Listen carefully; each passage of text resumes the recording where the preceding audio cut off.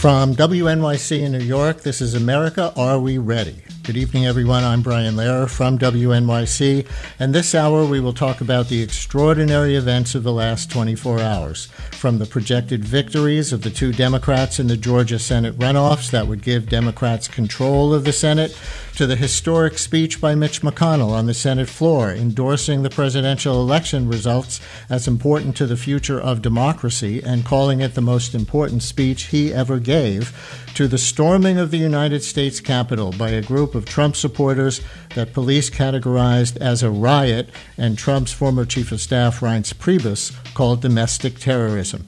So, America, are we ready to reconcile? Live coverage, your calls, and three leading guests coming up. From WNYC in New York, this is America, Are We Ready? I'm Brian Lehrer from WNYC. Hello, everyone. And let me just be honest right from the outset here. This show is originally planned as a big picture special about our polarized country and whether the Biden administration could lead Americans toward a reconciliation. The title of this episode is America, Are We Ready to Reconcile? It was originally scheduled for today because this is the day that Congress was supposed to have officially certified the presidential election, and the winner, Joe Biden, says he wants to depolarize the country. We will still deal with those big picture questions, but obviously we now have to incorporate the dramatic news of the last 24 hours. Both Democrats in the Georgia Senate runoffs have now been projected as winners by the news organization data desks, including Fox News, if you're wondering. That would give Democrats control of the Senate. There was a historic speech by Mitch McConnell on the Senate floor today endorsing the presidential election results as valid and denouncing the attempt by about 11 senators to delay the certification. McConnell called it the most important speech he ever gave. We will play an excerpt. And, of course, there was the storming of the United States Capitol that police categorized as a riot, that George W. Bush joined Joe Biden in calling an insurrection. President Trump's first chief of staff and former Republican Party chair, Reince Priebus, remember him, referred to participants as domestic terrorists. One woman was shot in the Capitol and later died. The Capitol building has now been declared secure. Eventually, the president was pressured by fellow Republicans into asking his supporters to go home in peace in a video that he released on Twitter, though he called them very special, and repeated his false claim that he really won the election in a landslide, but it was stolen. In fact, Twitter has now banned the president for the next 12 hours. He tweeted that again after the video in text and just before a 6 p.m. curfew took effect in Washington. So on the one hand, telling people to go home in peace, on the other, riling him up. So America, or riling them up, I should say, of course. And America, are we ready to reconcile? Can't change the title of the show at this point. And it is still the question long term. Remember, reconcile can mean kissing and making up. And it can also mean figuring out who is accountable for what, who owes who what, to make us even. And this is a call-in show, so we will give you the phone number in just a minute. But first, let me introduce our three guests for this hour, well-placed to discuss both the intense moment and the long-term future. Heidi Heitkamp, former Democratic U.S. Senator from North Dakota, who was defeated for re-election in 2018, now a CNBC contributor, senior fellow at the Watson Institute for International and Public Affairs at Brown University, and the founder of the One Country Project, an organization aimed at helping Democrats nationally reconnect with rural voters. Ross Douthat, generally conservative New York Times columnist and author of the book The Decadent Society, America Before and After the Pandemic, and Maria Hinojosa, anchor and executive producer of Latino USA and author of the book Once I Was You, a memoir of love and hate in a torn America. Ross, Maria, and I'm not sure if we still have Senator Heitkamp's line. I am here. Oh, great. So thank you all three for joining us on what turns out to be a night that American history will never forget. Hello. Hey, Brian. Hi, Brian. Senator Heitkamp, since you served in that Capitol building as a U.S. Senator for 6 years, would you describe for us what members of Congress would have been going through today? Well, I think it started out with a level of irritation, which is they were going to go through this huge kind of display and discussion with really no change in outcome. Everybody knew what the outcome was going to be. So I think everybody was hunkered down, just go through the process. Don't get too riled up. We'll get it done. Just let these guys have their day in court. I thought Mitch McConnell's speech was really quite remarkable for Mitch, very emotional for Mitch. And I think that kind of threw me off a little bit. And when he said, I don't want to hear your claim that this is some, gesture that doesn't meaningless but significant political gesture. And as it turns out, those words were almost prophetic because obviously starting this process and enabling this president to further advance an argument that it's not just me who thinks this election was stolen, it's all these, Harvard and Yale law grads who think the election was stolen, I think added fuel to the fire. And so I think what started out to be kind of, it's going to be boring, it's going to take a long time, it's going to irritate me, but we'll get through it, turned into one of those, if I can just say, holy cow, or, we use other words in the Midwest, but, we're now in a almost 9/11 kind of situation. We don't know what's going to happen. And so I think that it's a constant reminder. I used to remind people that the Capitol Police, even though a lot of people treat them as glorified security guards, they have one of the toughest jobs in America because they are protecting the most important symbol of American democracy. And today, we can argue whether the Capitol Police failed, but many of those guys are my friends, and I think they stood up for the democracy and they stood up for protecting, and no congressman or senator was hurt in this siege. And that's what I'm going to call it. It was a siege. And listeners, America, are we ready to reconcile? Is the rallying around some kind of standard of behavior by Mitch McConnell and Reince Priebus and George W. Bush and Mike Pence, who indicated today that he would not try to unilaterally overturn the election as the president asked him to do, some kind of turning point? What would a broader reconciliation look like, in your opinion? And I mean reconcile in both its meanings. What would it take to reconcile our debts, in a racial justice sense? That question became more prevalent in the national dialogue in 2020. And separately, what would it take to reconcile with each other across all kinds of lines to stop the decades-long drift to our current polarization? Our national call-in number is 844-745-TALK, 844-745-8255, 844-745-TALK. Let me get to this Mitch McConnell clip right away, because the storming of the Capitol is only one of the historic things that has happened in the last 24 hours. Another is what the rioters interrupted, and as Senator Heitkamp was just referring to, the unprecedented floor debate led by at least 11 Republican senators and more than 100 Republican House members arguing to delay the ceremonial acceptance of the Electoral College vote for president and have some kind of audit for voter fraud in swing states won by Biden, even though more than 50 lawsuits on behalf of the Trump campaign were rejected by the courts, finding no fraud and no violations of constitutional election procedures. Were it not for the storming of the Capitol, the lead story on the news today probably would have been Senate Majority Leader Mitch McConnell leading off that debate with a stunning rebuke of President Trump. So if you were looking in vain for McConnell's bottom line with respect to Trump and Trump's destruction of democratic norms, as so many people saw it in the last 4 years, he finally showed where his bottom line is. Here is an excerpt from that speech, which McConnell called the most important of his long Senate career. Our duty is to govern for the public good. The United States Senate has a higher calling than an endless spiral of partisan vengeance. Congress will either override the voters, overrule them, the voters, the states, and the courts for the first time ever, or honor the people's decision. Will either guarantee Democrats' delegitimizing efforts after 2016 become a permanent new routine for both sides, or declare that our nation deserves a lot better than this.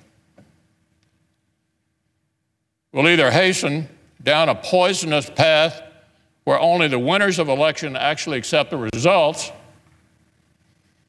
or show we can still muster the patriotic courage that our forebears showed not only in victory but in defeat.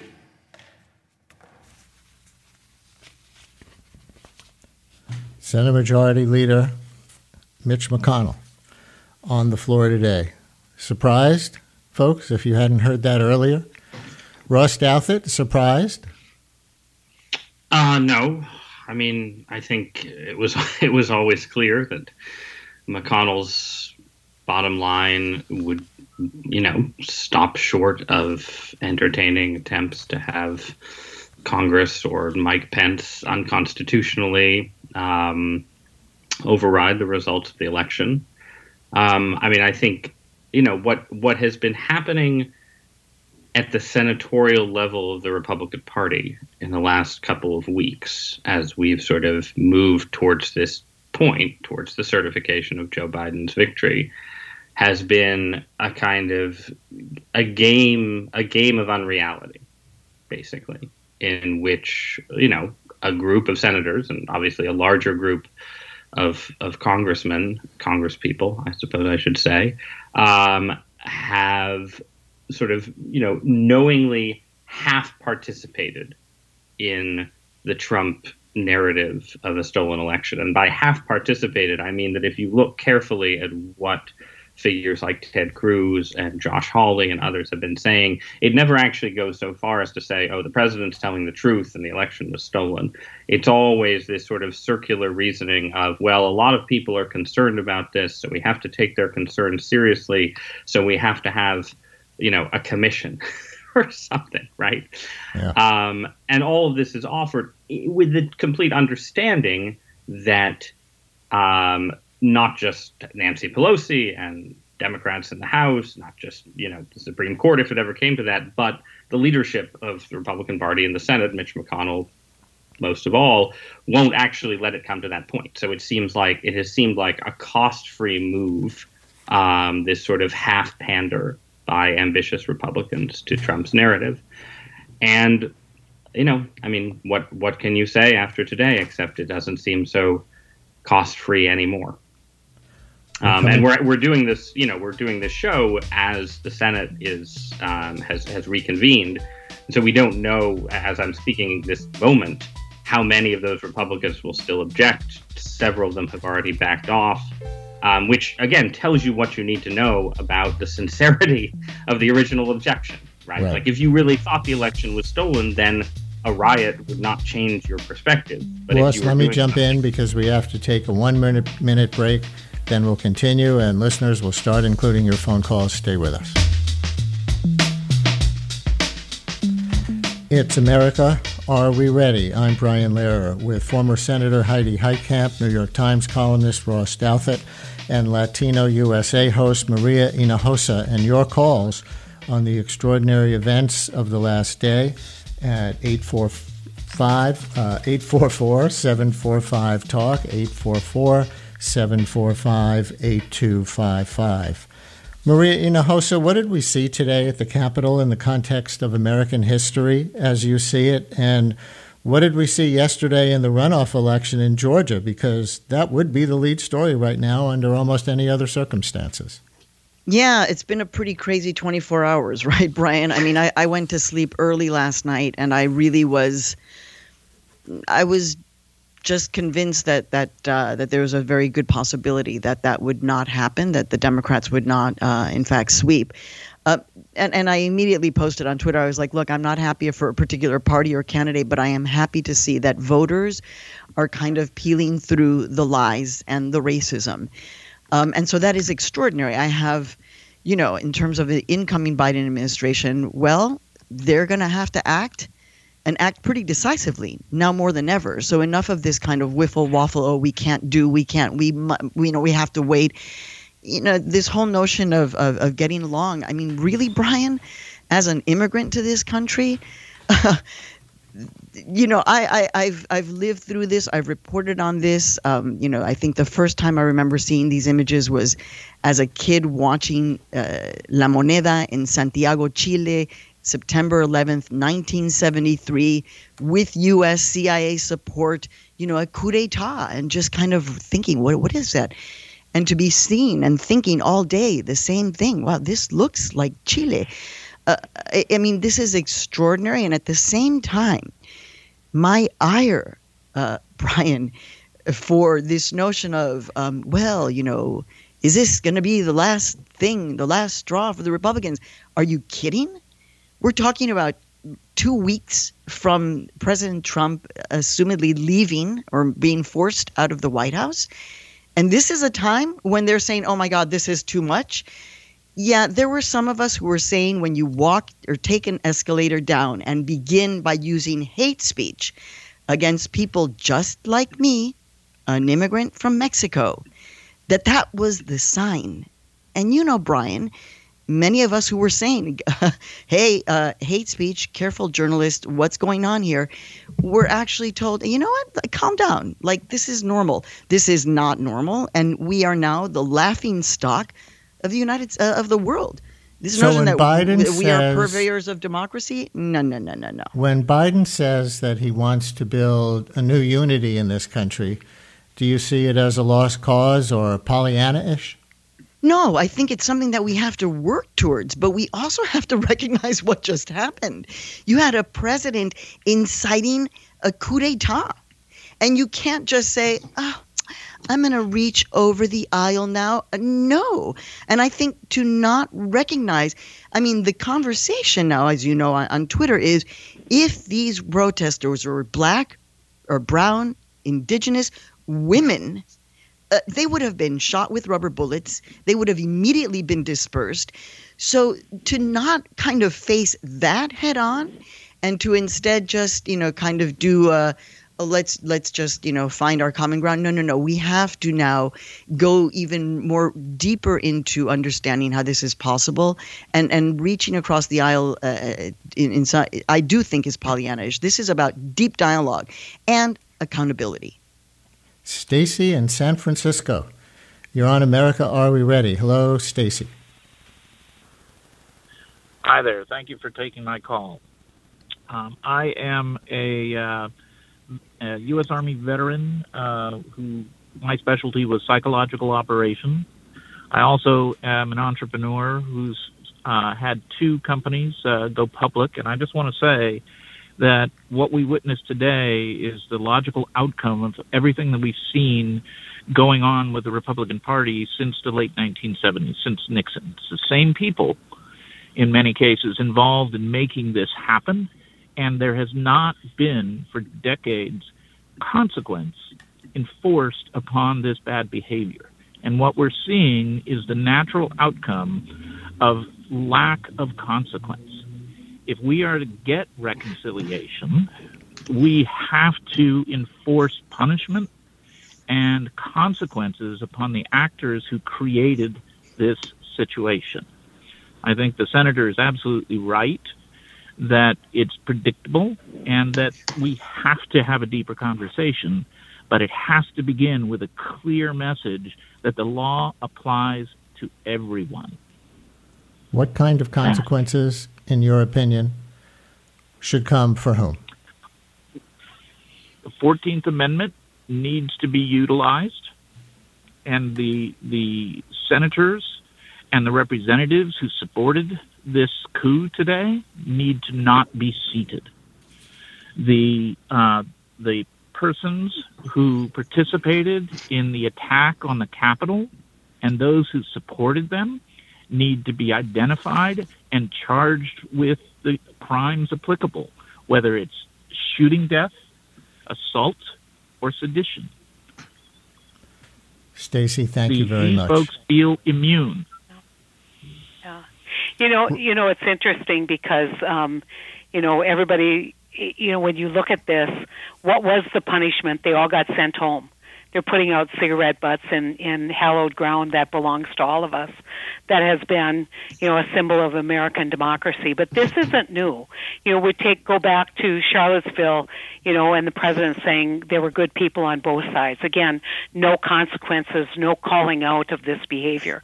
Think about what happened in Michigan when the right-wing militia occupied the building there.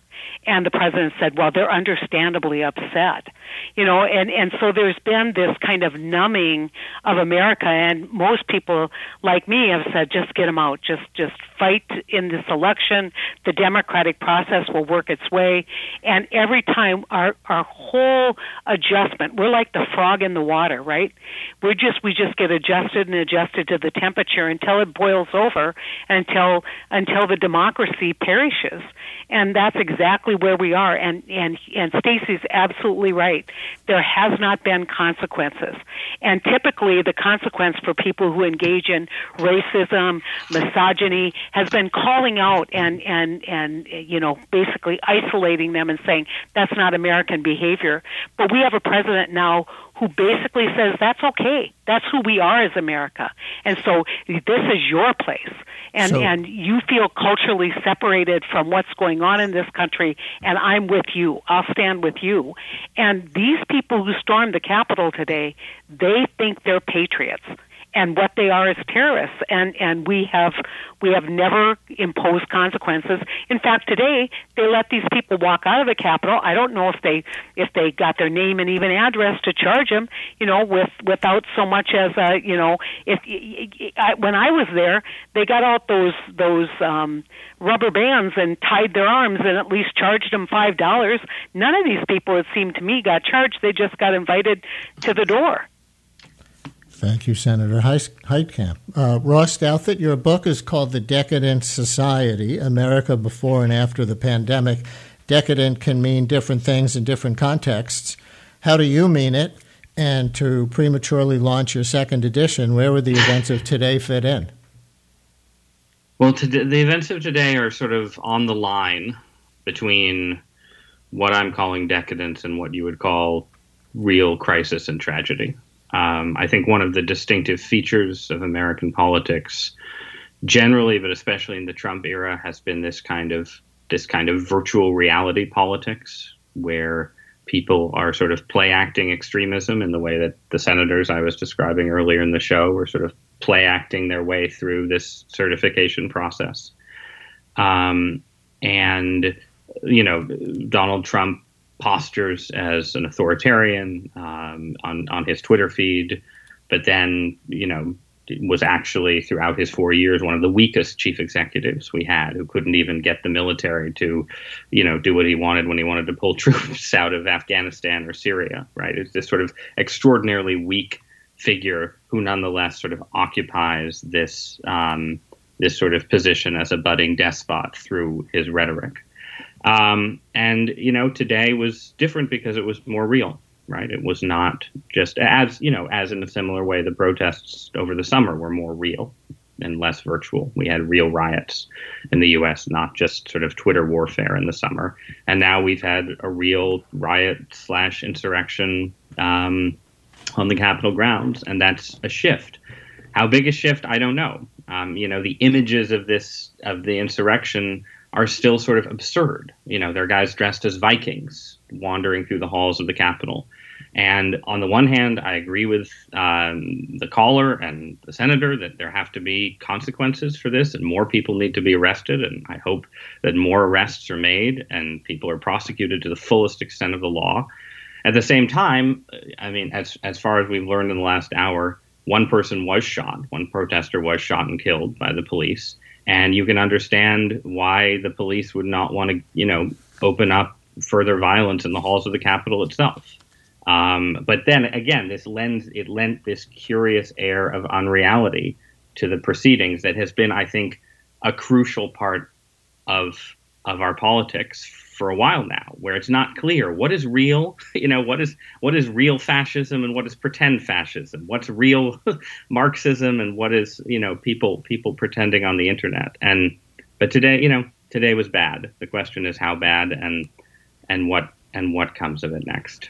Hey, Brian, I'm sorry, Brian. I have to just make a correction to what Ross just said, because when there were Black Lives Matter protests across the United States at all hours of the day and evening, those protests, many of which included lots of white folks, were all peaceful. So when you say, Ross, that there were riots there, it's like, no. That's what are you talking about? We had the worst riots in the United States over the summer that we've had since the early 1990s, arguably since the late 60s, early 70s. Whole city blocks were burned. And you're going to tell me that at that moment... One at a time. Ross, finish your sentence. I should aim for reconciliation instead, but there were many peaceful protests over the course of the summer, and the peacefulness of many of the protests was admirable and exemplary. There also were substantial and significant riots in the U.S. over the summer, and I think the inability to acknowledge that is problematic for understanding what is really happening in the country today. Maria, go ahead. I guess then I'm just going to forget about the image of white men who were actually with clubs breaking the windows. And then we actually found that out. And instead, we're blaming protesters who were actually peacefully protesting. But okay, I think that part of why this matters is because you have to be able to, in fact, speak clearly about what is happening here. And to begin to mix those things up is exactly how we get to this point where I'm sitting here saying, wow. So I guess, white people, majority, because there were brown people and black people in these insurrectionists, but just kind of walking through the Senate where the police are just kind of, wow, they just kind of like to walk through things, huh? And nothing happens. That is the reality of how people were seeing what was happening. What we are not talking about right now, and what we have to name, is actually white supremacy and structural racism. It is ugly, but this is, in fact, what did Donald Trump ultimately run on? Everybody was saying, economic insecurity. And then we had to read later when the polling was done and all the research. Actually, white America was very threatened because of the fact that there is extraordinary demographic change, which, guess what, led to what happened in Georgia, led by black voters. Georgia is a state that is experiencing some of the most intensive demographic change and growth. And that is what the future of this country looks like when it's able to go through voter suppression. And so, if I may, Morgan in Athens, Georgia. You're on America, Are We Ready? Hello, Morgan. Thank you for calling in. Hi there. Thank you for having me. What would you like to say? Hi, and yes, hi. Thanks for having me. I agree with what the woman before me was saying. And so here in Athens, Georgia, we're definitely a blue town here, and I'm proud to be an Athenian. And I was so proud today of Georgia for flipping the Senate. Oh my God! I mean, this is so big. But to see Trump, basically being a terrorist leader, that's how I put it, and encouraging all of these acts to happen at the Capitol today, that is just. That is just disgusting. And all I can say is that, we have Raphael Warnock, first black man to be a senator from Georgia, which I think I'm surprised. I mean, why is it taking it this long in the first place?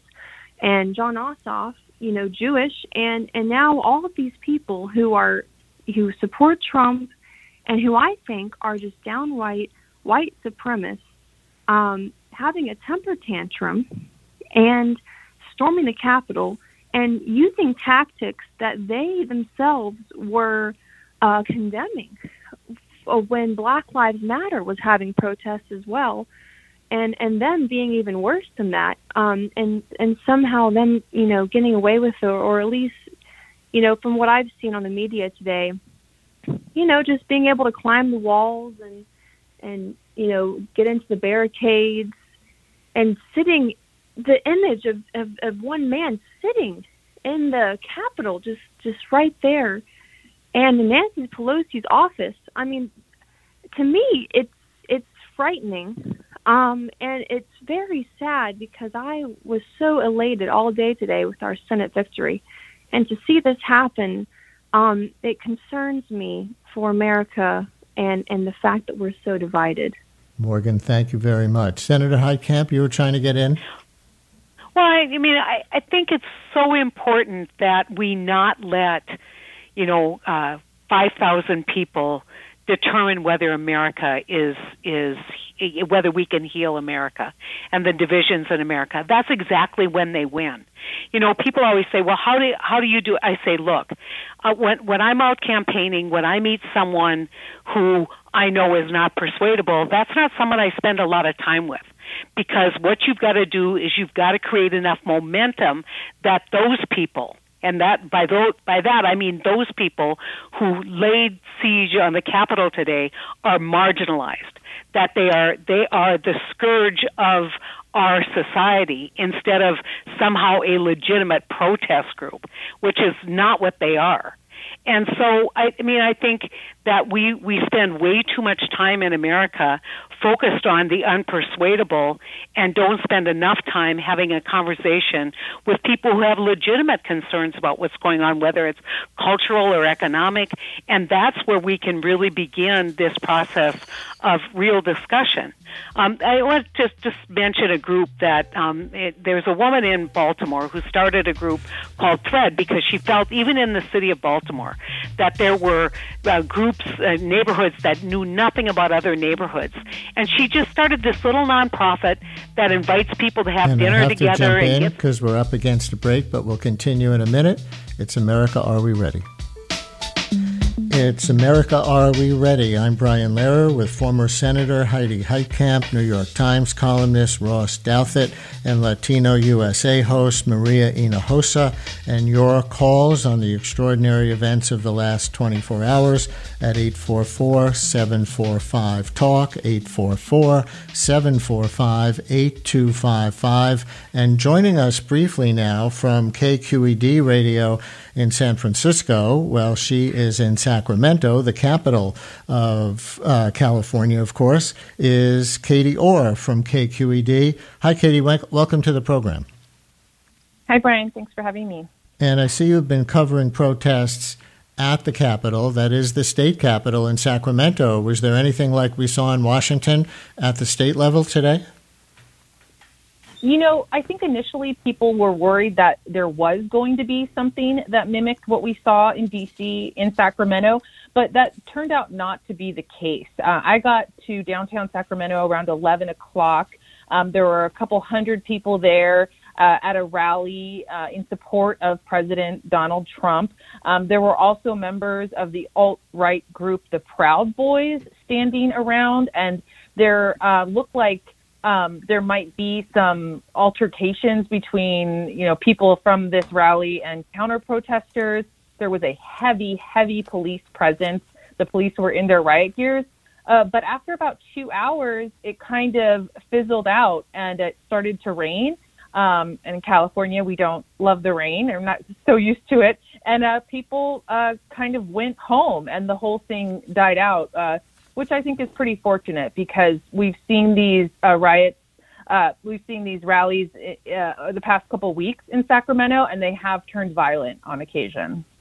Katie, I'm curious, given the state of the pandemic in California, but also pushback there, as in so many places, about some of the restrictions on behavior and the mask mandate or encouragement to use masks. Do you see those two things as kind of overlapping and merging into one sort of amorphous protest group? Yes, there has been a lot of frustration, I think particularly on the right with Governor Gavin Newsom here. We've had a lot of businesses being shut down for a while. Churches were supposed to be shut down. Schools largely are still not operating, and people are getting more and more frustrated with that. There have been protests against what we call the stay-at-home order that much of the state is under right now. I believe, about 95% of the population is under the stay-at-home order.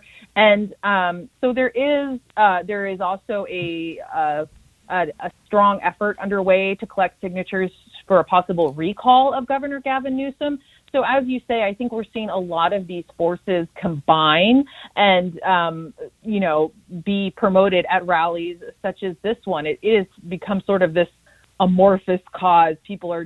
Some people in California are just extremely upset with the way the government is being run right now. The California government is being run. KQED's Katie Orr in Sacramento. Thank you for chiming in. You're welcome. Roy in Middlesex, New Jersey. You're on America Are We Ready? Hi, Roy.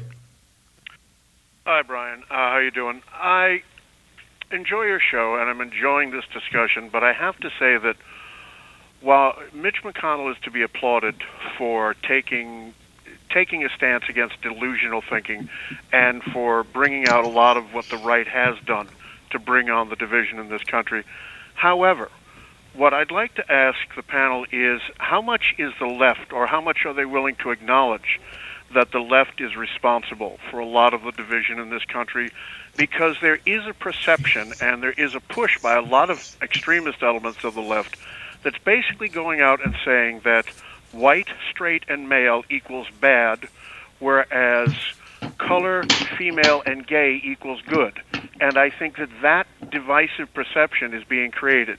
And I think also that when you have somebody like Donald Trump in the White House, part of what made him so dangerous was the imperialization of the executive branch that's been going on since Roosevelt, okay, that the left is largely responsible for, that Nixon is certainly responsible for, to name someone on the right just for balance. And, I've heard these things done on NPR. I've heard it done on this show, and I can give an example. And Brian, I'm sorry to say I've heard it done on your show, which I do enjoy and find very educational, although as a libertarian, I really don't agree with a lot of what I hear on it. So, and I think that that's part of the problem, is that a lot of people, I'm not tooting my own horn, but a lot of people, unlike myself, are not willing to listen to people who don't say things they agree with. But I don't think that's exclusively the province of the right. I think there's a lot of that on the left as well. Maria Hinojosa, would you like to take that? Yeah, I don't know. I guess, having children taken from their parents and put in cages might be, too radical, too lefty to be upset about. And that's where I'm just like, see, I don't get with that, because what is radical right now, sir, with all due respect, and I would love to sit down and speak with you, because one of my roles and jobs as somebody who chose to become an American citizen because I was not born in this country and as a journalist is to dialogue. But this notion that we need to kind of calm down, or and by the way, I don't identify. I mean, I'm a critical everywhere. Okay, so the left or the right, but this notion that somehow, let's say, thinking about children in cages or George Floyd being murdered and then saying, defund the police is just a little bit too radical. No, sir. What is radical is George Floyd being murdered, not by the police, but in an extrajudicial killing that we all witnessed. What is radical is children being taken from their parents as a form of policy and punishment. That is what is radical. And so while I completely agree that, what's important, look, self-critique, dude, I do it every day. I have a family. They critique me every day. I'm all about that. But we need to, again, in my view, begin to understand and not make these platitudes about, well, this and that is equal. It is not. Right. It is not equal. Ross Douthat, I'm curious if you were identifying with that caller, because I read your column from last month that was not supporting Trump, but trying to explain to Democrats, if that's a fair way to put it, why so many Republicans believe Trump's lie that the election was stolen. So where do you jump in here around Maria and the caller? I mean, well, if the caller was listening to our earlier segment, he knows that Maria and I have some disagreements about what exactly happened over the summer, the scale of rioting surrounding the Black Lives Matter protests, and so on. And so I'm somewhat more sympathetic to his point that there is radicalization on both the right and the left in the United States right now, and that we've sort of moved through various moments where radicalization on one side seems to be spiking and then radicalization on the other. And, nobody on the left took over the U.S. Capitol this summer, but there was a steady siege of U.S. government buildings in the Pacific Northwest. There were assaults on national monuments, statues of founding fathers, and so on. So there were moments, I think, that sort of seemed radical and incipiently revolutionary. But then also there's just been a dynamic in U.S. politics where, one reason that the Republican Party has become a more radical formation, and it clearly has, is that there's been a kind of consolidation of liberal power in many, many American institutions, from the academy through corporate HR departments, through Silicon Valley, and so on, that has changed the landscape of American politics in ways that I think, lots of people recognize without being able to fully articulate. So that's all real. The other thing that's real, though, is that there's no equivalent to Donald Trump on the liberal side. And this is where I agree with the liberals. There's no singular liberal politician and figure who is such a professional arsonist in American political life. And that, again, is what makes this moment today distinctive. Mm-hmm. It's not that there hasn't been violence before. It's that you have a president of the United States who didn't, I don't think you should call this a coup, because a coup involves a president using state power to try and do something. It's more that Trump whipped up a crowd and then went back to the White House to watch what happened on TV. And Nancy Pelosi, for all her faults, doesn't do things like that. Major Democratic politicians don't do things like that. And it's why the sooner Trump is gone, the better. Senator Heitkamp, your current project, I see, is to reconnect rural voters to the Democratic Party. Rural voters supported Donald Trump overwhelmingly, despite all, at least as of the November election. So what's the disconnect as you see it, and how does it connect to the conversation that the caller and Maria and Ross have been having?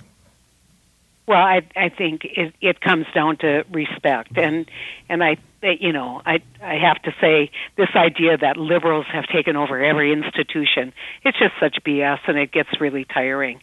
But I will say this: I think that when you are uncomfortable having a conversation with people who don't agree with you, and you only want to sit in a room with people who do agree with you, that's when you get polarization.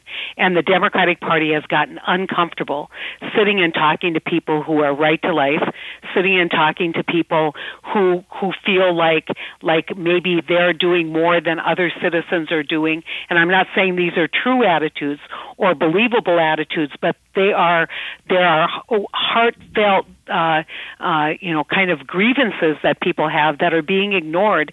And the more you let someone like Donald Trump fuel those grievances without a heartfelt discussion on this is why I think what I think, why do you think what you think, then you've opened it up to engage in cult-like behavior.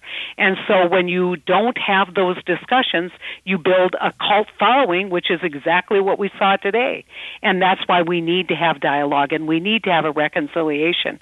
But it needs to be approached with one simple word. It's called respect. Respect for the other person's opinion.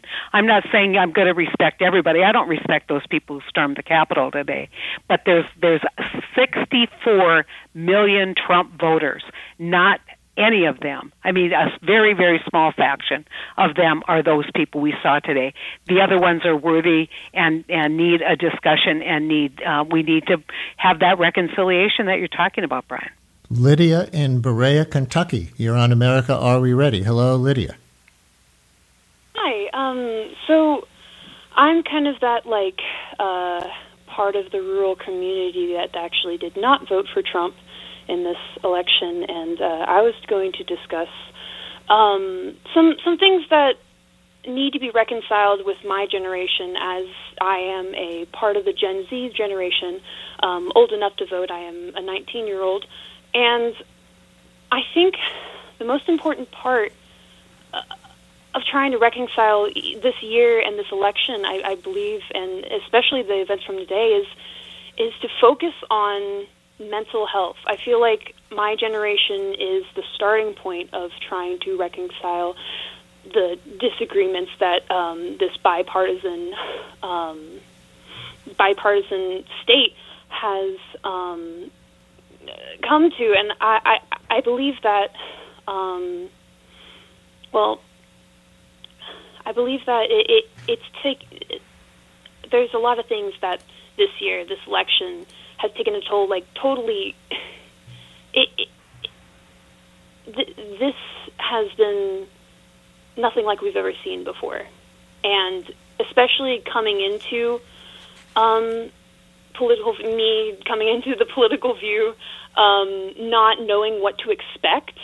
It's hard for me to even get like partisan on this. I'm not sure where to stand, and I know where I should stand is not with the ideals that Trump has put in place. So let me ask you, lack Lydia. Of ideals. So, Lydia, for you as a 19-year-old who cast your first vote in a presidential election, congratulations. Yeah. With Democrats apparently about to have full control, meaning House, Senate, and White House, what do you want from them most of all? Let me think.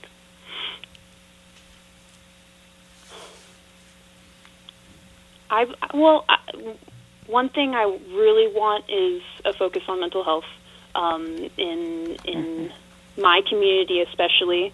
There is a lack thereof. There's a lot of people who are raised by their grandparents where I live. There's a lot of people who have been raised by single mothers. There's a lot of poverty in certain parts of my, not only my hometown, which has a large homeless population, but also in parts maybe like 45 minutes from my hometown.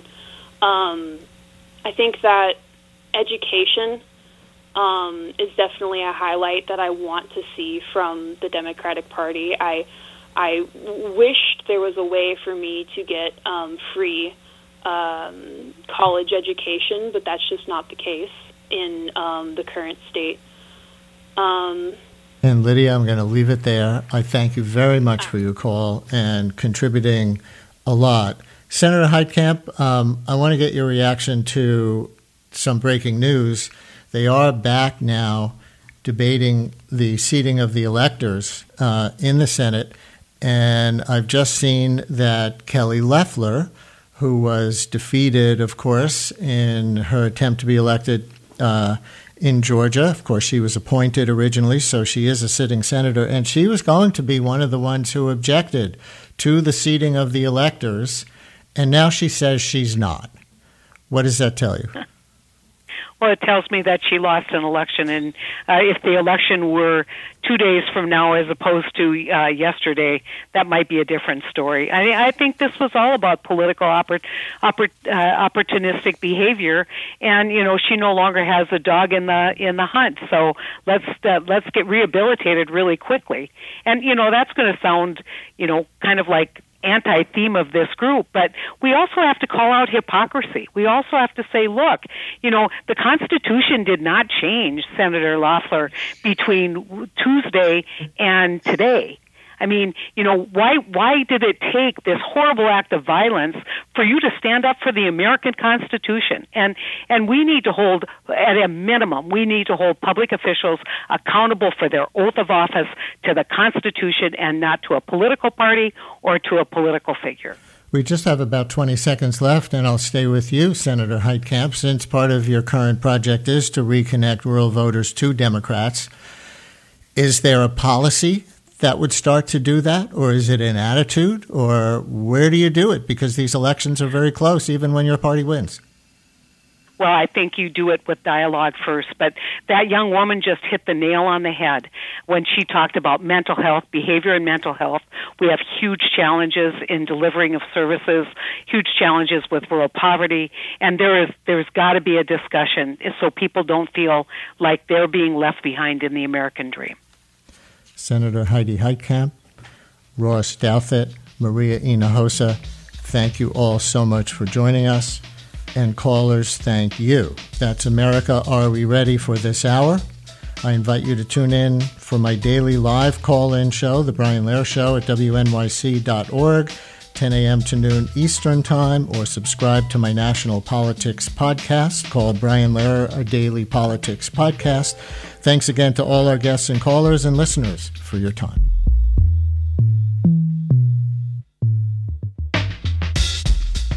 From WNYC in New York, this is America Are We Ready? Good evening, everyone. I'm Brian Lehrer from WNYC. In this hour, we will talk about the extraordinary events of the last 24 hours. There was the storming of the United States Capitol by a pro-Trump crowd who actually clashed with Capitol Police. A curfew is now in effect in Washington until tomorrow morning. Almost lost in that unprecedented drama is the projected victory of the two Democrats in the Georgia Senate runoffs that would give Democrats control of the Senate, and the historic speech by Mitch McConnell on the Senate floor endorsing the presidential election results as important to the future of democracy. So, America, are we ready? We'll have live coverage, your calls, and three leading guests. From WNYC in New York, this is America Are We Ready? And let me be frank, the original scheduled title of tonight's America Are We Ready episode was America Are We Ready to Reconcile? It was supposed to be a big picture conversation about America after Trump and America 401 years after the first enslaved people were brought here against their will. And I hope to still have some of that conversation. But it'll now happen in the context of the dramatic events of the last 24 hours.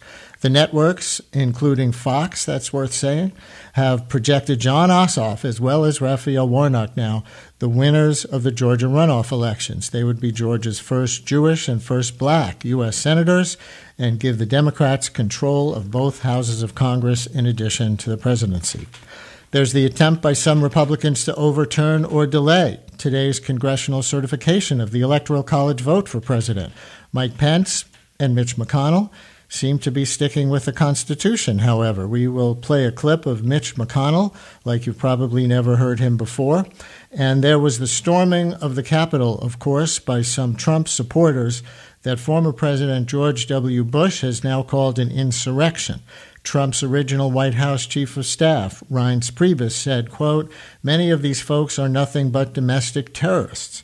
So what a 24 hours it's been. We will try to digest some of it and hopefully look ahead to the prospect of reconciling our differences and reconciling our debts. And this is a national call-in show, so our lines are open for your take from left, right, or other about the events of today and how to reconcile for tomorrow. Our call-in number is 844-745-TALK, 844-745-8255. That's 844-745-TALK. Joining us now, Susan Page, Washington Bureau Chief for USA Today and the author of The Matriarch, Barbara Bush and the Making of an American Dynasty, and the forthcoming Madam Speaker, Nancy Pelosi, and the Lessons of Power. Kai Wright, host of WNYC's The United States of Anxiety, and Rich Lowry, editor of National Review and author of the book The Case for Nationalism. Thanks to all of you for joining us. Susan Page as Washington Bureau Chief for USA Today. Reince Priebus says domestic terrorists. George W. Bush says insurrection. I see that Twitter has tonight locked President Trump's account for 12 hours and demanded that he delete 2 tweets, including one that appeared to excuse the violence because people are angry about him being declared not reelected. I guess my first question is, where's Mike Pence tonight?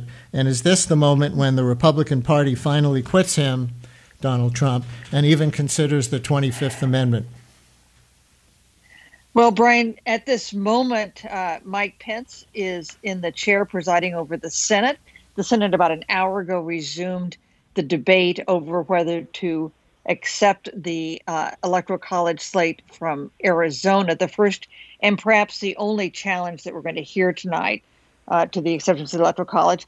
Mike Pence has put himself at odds with the president today. He did that this afternoon by announcing he did not have the unilateral power to force the rejection of some of these electoral slates that the president wanted him to object to. The president objected to that pretty fiercely on Twitter, but then everything got overtaken by the violence of a mob that breached the Capitol and took it over for some time this afternoon. The 25th Amendment, something people are talking about. In the House, some Democrats are talking about impeachment. One thing we should keep in mind, though, is we only have 14 days left in this presidency. Right. And 25th Amendment would be more of an emergency removal initiated by the vice president and involving members of the cabinet. So, Kai Wright, this isn't about policy disputes, even radical policy disputes. How dangerous is Donald Trump right now for these next 14 days, in your opinion? Well, he's plainly wildly dangerous, but he's been wildly dangerous for some time now. And, I have to say, Brian, will be honest, I am enraged.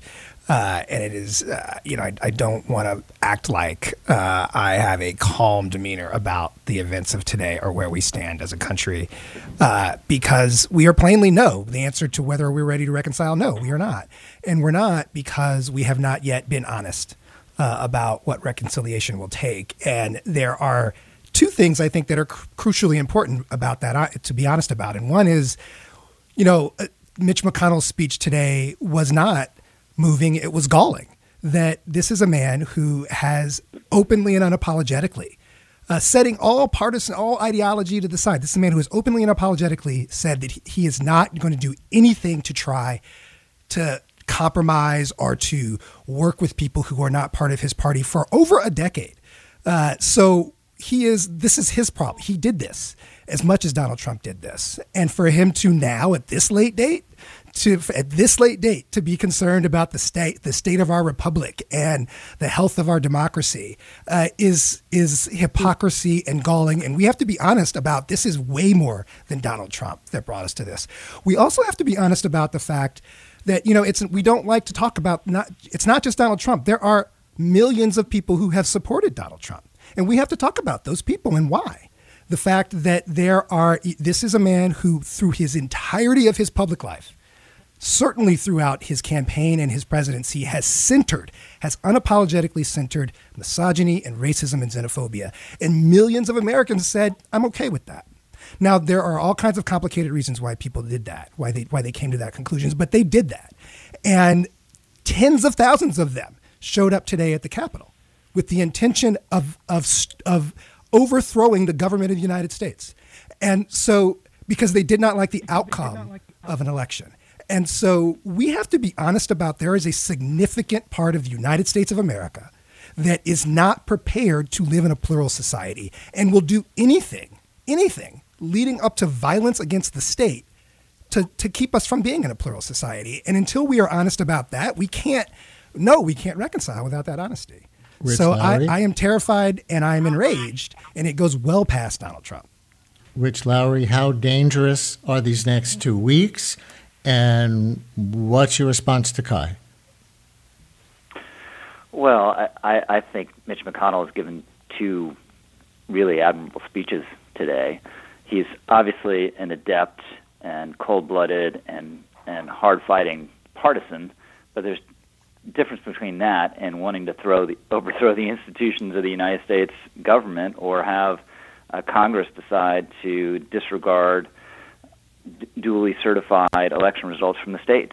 And McConnell's answer to that was no. It was hell no. It would destroy our institutions and our constitutional republic as we know it. He tried to stop his colleagues from going down this path of objecting and gave a really forceful speech earlier this afternoon, and an even more forceful speech this evening reacting to the hideous events with these rioters breaking into the Capitol and astonishingly, shockingly disrupting the workings of American democracy, saying we're not going to be intimidated and we're going to go forward. So I think, we're a contentious people. Argument is part of what America is all about. We've always had partisan divisions, even when the founders thought we weren't going to have parties. They'd already broken into parties in effect. So all that's part of the warp and woof of American democracy.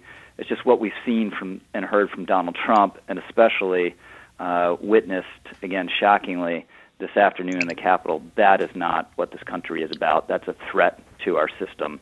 It's a threat. It's an attempt to subvert democracy that should be rejected by all people of goodwill.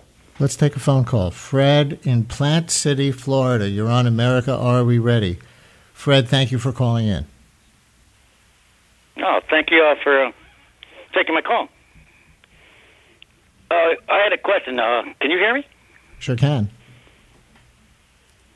Oh, yeah, I just wondered why the police agency that was in charge of the Capitol didn't use their firearms.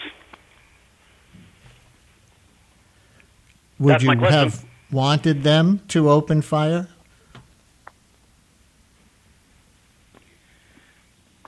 Fred, well, thank you. Go ahead. Police officer or an expert on it, but that's usually what they do.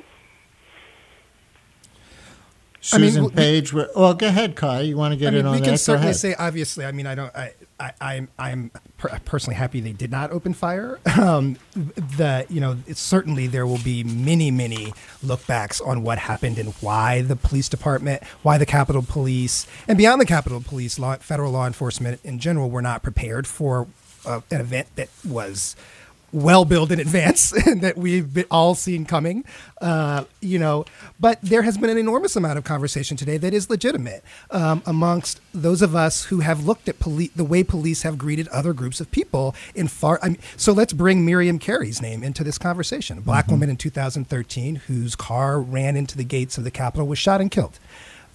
We could go on this way with people who have been killed by law enforcement, and it has been a thing. It's been I think it's worth saying a trauma to many of us, to black people in particular, to watch what has unfolded today and think, my God, after all of the death we have seen from people who just were sleeping in the beds of their own home. And were shot and killed by police.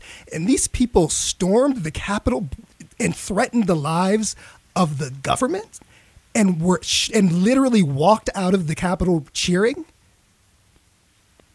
Is astonishing. It's astonishing. And I think a lot of us it was traumatizing to watch. Susan Page, do you know if Capitol Police or any of the others involved have been asked that question?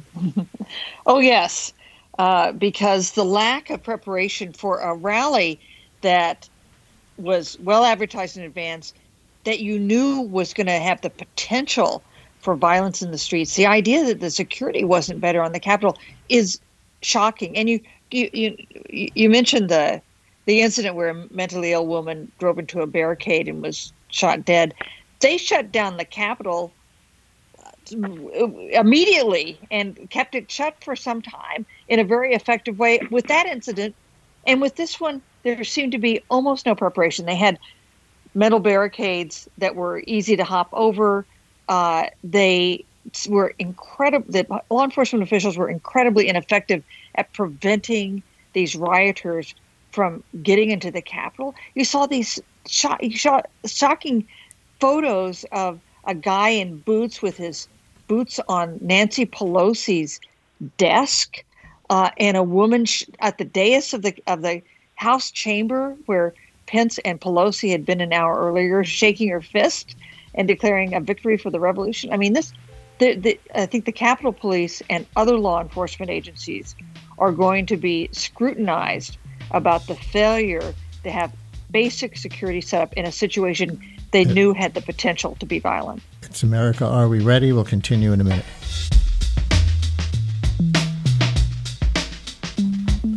From WNYC in New York, it's America. Are we ready? As we talk about the dramatic events of the last 24 hours with Susan Page, Washington Bureau Chief for USA Today, Rich Lowry, editor of National Review, and Kai Wright, host of WNYC's The United States of Anxiety, and with you on the phones at 844-745-TALK, 844-745-8255. And here's about 40 seconds of what Joe Biden had to say about the events of today at the Capitol. Notwithstanding what I saw today and we're seeing today, I remain optimistic about the incredible opportunities. There has never been anything we can't do when we do it together. And this god-awful display today is bringing home to every Republican and Democrat and Independent in the nation that we must step up. This is the United States of America. There's never, ever, ever, ever, ever been a thing we've tried to do that we've done it together. We've not been able to do it. Rich Lowry, what'd you think about his mix of hope and condemnation there in those 40 seconds? It was appropriate, and I think a lot of things that Biden has said since he won the election, and really before his big speeches, they're kind of typical political boilerplate, but they stand out because President Trump has so rarely said or meant such things. And it would have been obviously appropriate for the President of the United States to give the kind of speech that Biden did, but he can't, he won't. He gave a hostage tape-like video released on Twitter that didn't condemn this heinous attack on our democracy. He did call on the protesters and rioters to go home, but expressed great sympathy for their sentiments and continued to repeat the poisonous lie that this election was an assault on our democracy and his great landslide was stolen from him. So he's just kicked away whatever moral legitimacy he still had. He totally kicked away today. Kai Wright, what were you thinking listening to Joe Biden today? And is he setting up for the other kind of reconciliation? As I said at the beginning, reconciliation as in kiss and make up, yeah, but also reconcile as in reconcile our debts, and to no one more than African Americans. Yeah, I mean, I guess watching his speech, I really feel like that it's an encapsulation of what I think we'll be watching for the next 4 years with Joe Biden. I mean, there's a way in which, many have said, he turns out to be the perfect candidate for the moment in the sense of his ability to empathize, his ability to make contact with the pain that the country is feeling in the moment, and his genuine, I believe. I mean, I don't know the man, but I think his genuine ideological and personal belief in the idea of Americans working together to solve problems. I think that seems to be a true organizing principle of his politics and ideology. And so that is hopeful. And that is something that I think we will keep seeing from Joe Biden. The flip side of that is, as I said at the start of the hour, if we are going to have reconciliation, we are first going to have honesty. And I think that is the challenge with Joe Biden. I mean, because when he says this is not America, there's been a lot of people who looked at this today and said, oh, this is not America. Well, a lot of us looked at this today and said, this is in fact America. Again, this is there are significant numbers of Americans who have looked at the misogyny and racism and xenophobia of the Trump era and said, I'm good with it. And we just have to be honest about that. And there are more years in our history than not in which violence against black people have been normal. And there are more histories in our years than not in which any threat to a whites-only leadership structure in Washington was met with violence. And so we have to be honest about those things if we're going to reconcile. And so it's a twofold thing with Joe Biden. He doesn't feel capable of that honesty. I haven't heard that kind of honesty from him. But his other honesty, which is also true, is this deep, deep belief in our ability to nonetheless move forward together if we try. And that is optimistic and hopeful and necessary right now. Sarah in Kenner, Louisiana. You're on America. Are we ready? Hi, Sarah. Hi, everyone. How are we doing this evening? All right, under the circumstances, I guess we should say. Right. Well, thank you so much for having me on. I love the idea of hope and reconciliation, and I'm a big fan of Joe Biden, and it's really refreshing to hear his optimistic rhetoric. But as an American citizen who participated in the Black Lives Matter protests in Phoenix, Arizona, before I moved here to Kenner, I was shot with rubber bullets, beanbags, mace, while I was kneeling in front of officers with my hands raised, completely unarmed. And that is just the unfortunate reality that many Americans in this country are facing, that the people we put in charge to protect us and help us and keep us safe have actually been physically, painfully attacking us. And I've lost a lot of faith. I'm not a black woman. I am a Hispanic woman, but I pass for white. I've lost a lot of faith in these institutions.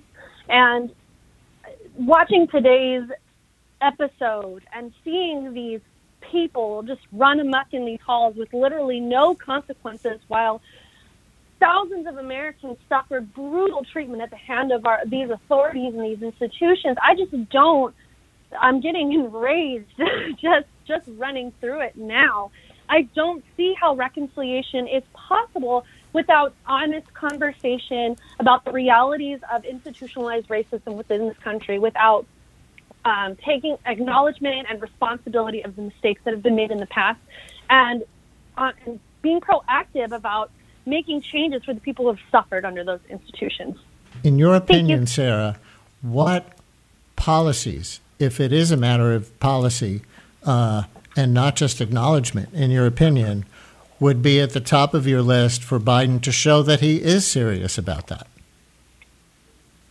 Well, I think first and foremost, an acknowledgement that the police went completely overboard, that treatment is not fair, that it is not equal, that people who are black in protests have to be shielded by white bodies so that they may live through that experience. That first and foremost needs to be acknowledged. And I think that taking some of the funds that have been allocated towards policing these communities and stripping them of their civil rights and giving them to communities to distribute themselves, a reallocation of funds that move away from the militaristic riot year kind of terror that dominates these communities now would be a huge first step. Even a 6%, a 5%, a 2% change in city budgets that actually allocate those funds directly into the hands of activists and people who are making positive changes in the communities would be a great first step. That would be my opinion on policies that redistribute and redirect those funds. Sarah, thank you so much. Susan Page, there was one woman who was shot in the Capitol and later died. Is it clear to you what happened there? Well, it is not entirely clear. There are reports that she was a protester who was trying to get into the House chamber and that she was shot by a law enforcement official. But I don't know for a fact that that's true. That is I think the only loss of life we've seen from today's actions. You know, I'm really struck by Sarah's comments on what will happen with the debate over the police and what is the role of President Biden and of the Congress. Because remember that the Democratic House did pass a big criminal justice measure, a racial justice measure called the George Floyd Act in the aftermath of George Floyd's murder. But it didn't get even brought up in the Senate. And that is that sort of thing is about to change because Democrats have now, I think to their own surprise, managed to win control of the Senate with the double victory in Georgia yesterday. So that's something that we might see happen. Nancy Pelosi said that one of her top priorities for this year was to deal with the kind of racial reckoning that got sparked this year. But on the other hand, it was also one of the issues, the idea of defunding the police or changing what the police do. One of the things that Democrats in moderate districts think really hurt them in the election on election day. So I think this is definitely going to be one of the big issues of the year in 2021, and also one that is going to be difficult for advocates and for the president, the new president. Parker in Birmingham, Alabama. You're on America. Are we ready? Hi, Parker. Hi there. Well, I just got off of work, so I'm sorry if I'm going to repeat anything that's already been covered. I just wanted to say that I think a big problem right now is that the online communities have really taken hold. People are getting their opinions presented to the front page of news tabloids, even though they're not professionals, they're not journalists. I think people have fled to the internet as a surrogate society over the last decade, but this year especially, and it's done severe damage to the fabric of civility of American society. The problem is twofold. It's just that internet communities turn into echo chambers incredibly fast. Having spent a lot of time online myself, it almost seems like an unavoidable evolution where disagreement quickly becomes intolerable, and it drives out centrists and moderates until you're left with a lunatic fringe kind of running the show, which it feels like creates a kind of feedback loop until you're left with a reign of terror situation where the radical becomes the new moderate and the extremist becomes the new radical, and people almost forget how to interact with legitimately opposing viewpoints. And then because this is all online, there's a veneer of anonymity that lets people behave, as horribly as they care to because there's no consequences. It's kind of a dehumanizing platform to have real discussion on because there are no peers for you to exchange real words with. You almost forget that you're talking to other people. And did you tell our screener you wanted to say something about lockdowns? Yeah, I think just this year in particular, because we've had so much of our socialization cut off, that people have sort of fled to online communities because that's the only way they can really talk with people and have discussions, and that's really exacerbated this issue. It seems like there's no wonder that we've had riots over the summer, and now we're having a lot of riots now just because people are interacting with a lot of people online that they almost forget or have really fringe beliefs compared to what the normal moderate, the normal centrist behavior is. So I don't really have a solution that doesn't sound like a platitude. Hopefully things get better when people start going outside, vaccines get presented. I think people just need to remember that these opinions online, they're being presented by radicals. They don't speak for everybody. People need to go into discussions assuming the best in people and not thinking that the worst thing that their side has done, that they support that directly or indirectly. I think that's just part and parcel of living in the two-party system that we've been reduced down to. Parker, thank you so much for your call. We really appreciate it. Well, probably one thing everybody can agree on is that social media exacerbates polarization. Rich Lowry, where would you want to jump in on that? Well, it's certainly true. The small d democratization of our media over the last 40 or 50 years, I think there have been big upsides to it. I think there are more and better sources of information that you can get more quickly and easily than ever before if you're interested actually in good information. But if you're interested in bad information, there are more sources of that than ever before. And on the right, this has just been a very notable phenomenon after the election. People were actively seeking misinformation. They wanted to be misinformed. They went to places like Gateway Pundit, a lunatic blogger. They went to Newsmax, an upstart right-wing cable network that for the longest time refused to acknowledge that Joe Biden was president-elect. And I'm just not sure what you do about that phenomenon, how you put that genie back in the bottle. And I think it's just going to be a feature of our era for a long time now. Kai, do you agree about the problem, and do you have any solution?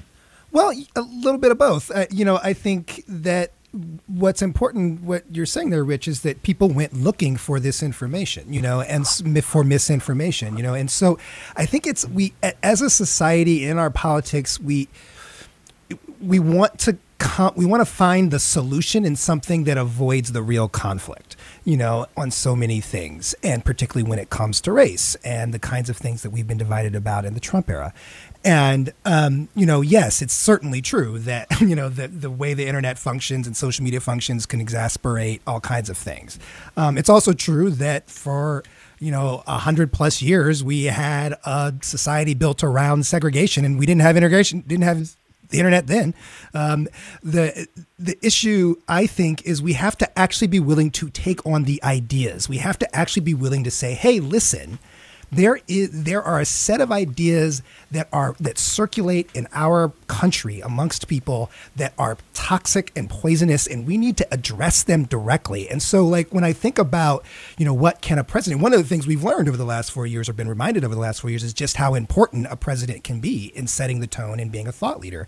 And so one of the things that Joe Biden could do as a solution to this is to actually engage with this conversation and say, hey, listen, there was a caller in the previous hour who said something I felt it was really a heartfelt point about where he felt like, hey, it seems like everything out there, the left is out there saying that if you're gay and black and female, you're great. And if you're white and male and straight, you're bad. Well, why does that person feel that? Because I don't think there's anyone ever said that, and I think the question, we could use some presidential leadership on talking to people about why, if I, as a black gay man, say, hey, I'm proud of myself as a black gay man and I want rights as a black gay man, that doesn't take anything away from you as a white straight man. We can both exist in the society equally and share in our joys and our freedoms. Why does it have to be one or the other? Why do you feel threatened? Why does my freedom threaten you?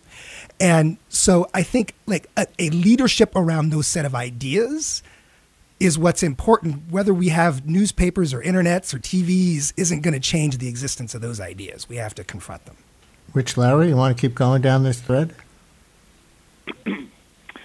Well, I mean, leadership is clearly key, and that this is another one of the blameworthy aspects of Trump's presidency, is that, there would have been doubts about the election. There would have been whispered conversations among Republicans, just the way the vote played out in the blue wall states. A lot of Republicans go to sleep Trump winning those states, because they start counting the early vote and absentee vote late, and those are going to be heavily Biden votes, and they wake up in the morning, all of a sudden Biden's winning and gaining on him in Pennsylvania.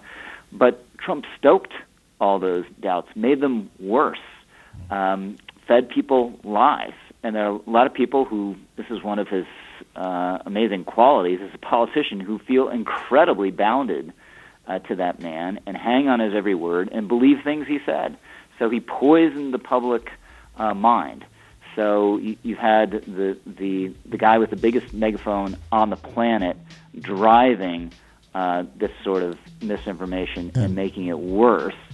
So obviously, I have to jump in because we're up against a break, but we'll continue in a minute on America. Are we ready?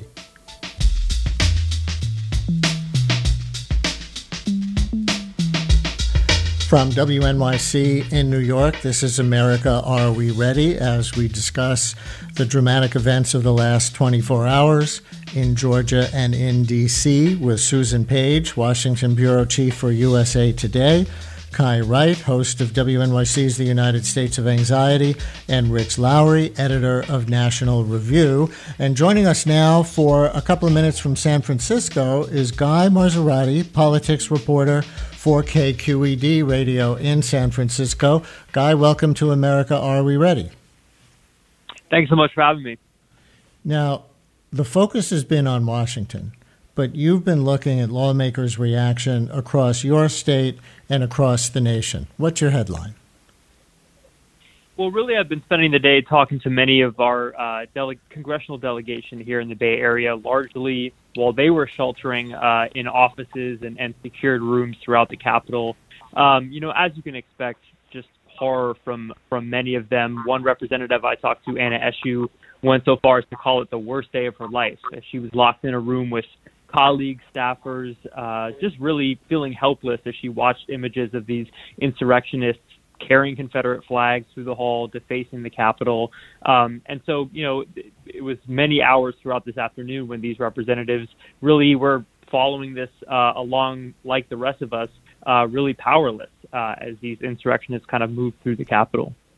And do any of the lawmakers who you spoke to think that some good could come of this, that people on the right as well as on the left might be so disgusted that it has all come to this, that people are going to talk to each other differently, people are going to listen to each other differently, people are going to respect each other differently in a way that will change policy?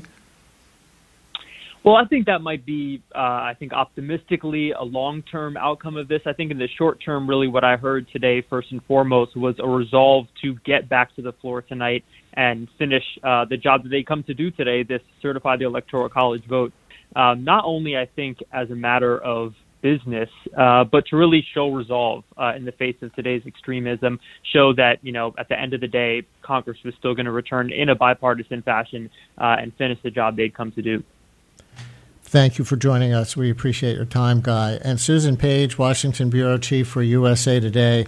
One thing that seems to have changed is that some of the senators who are going to object to seating Joe Biden's electors are now backing off that. I'm seeing Senator Loeffler, for example, from Georgia, who, of course, was defeated yesterday. I'm also seeing Senator Braun of Indiana and Senator Daines of Montana. What can you tell us? Yes, and Marsha Blackburn, I think, of Tennessee, did the same thing. I do think there was a sense among members of Congress that, number one, it was very important for them to come back into the chamber and do this business tonight, to show, without letting a day pass, that they were not going to be deterred by the mob that took over the Capitol. And I think it was, you ask if it was going to change the way people interact with each other. That is a really optimistic statement about human beings. We could all hope that would be true.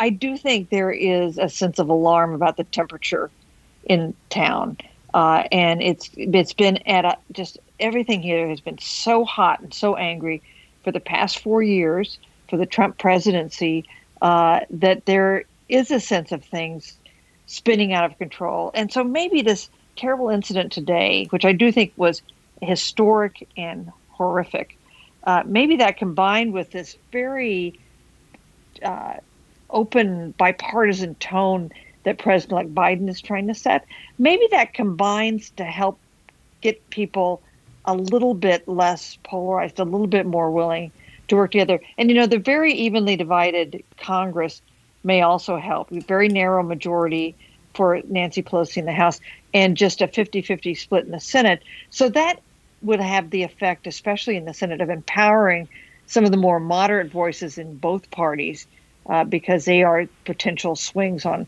important issues.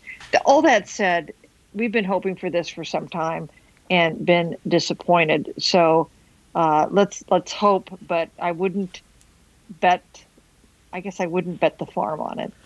And here's a little more of what President-elect Biden had to say as this was going on at the Capitol this afternoon. This is about a minute. You've heard me say before in different contexts, the words of a president matter, no matter how good or bad that president is. At their best, the words of a president can inspire. At their worst, they can incite. And therefore, I call on President Trump to go on national television now to fulfill his oath and defend the Constitution and demand an end to this siege, to storm the Capitol, to smash windows, to occupy offices, the floor of the United States Senate, rummaging through desks, on the Capitol, on the House of Representatives, threatening the safety of duly elected officials. It's not protest, it's insurrection. Joe Biden this afternoon. Sydney and Atlanta, you're on America. Are we ready? Hi, Sydney. Hi, how are you? Okay, and you? I'm 17 years old, and what I saw tonight, if what happened tonight doesn't show that there is racism in America, I don't know what else there is, because I'll never understand how, because I know the Capitol is open to the public, but you have to go through security. There's metal detectors. I don't understand how it was able to get that bad. Like, that's stuff you see in third world countries. But all I can think about is if that was a Black Lives Matter protest, there would be black people dead all over the Capitol. And I will never understand that, and how Donald Trump just does not care. Like, if you read his tweet from earlier that Twitter made him delete, it literally just sounded like he was excusing it, the behavior, like he just didn't care. And I don't understand how you can do that.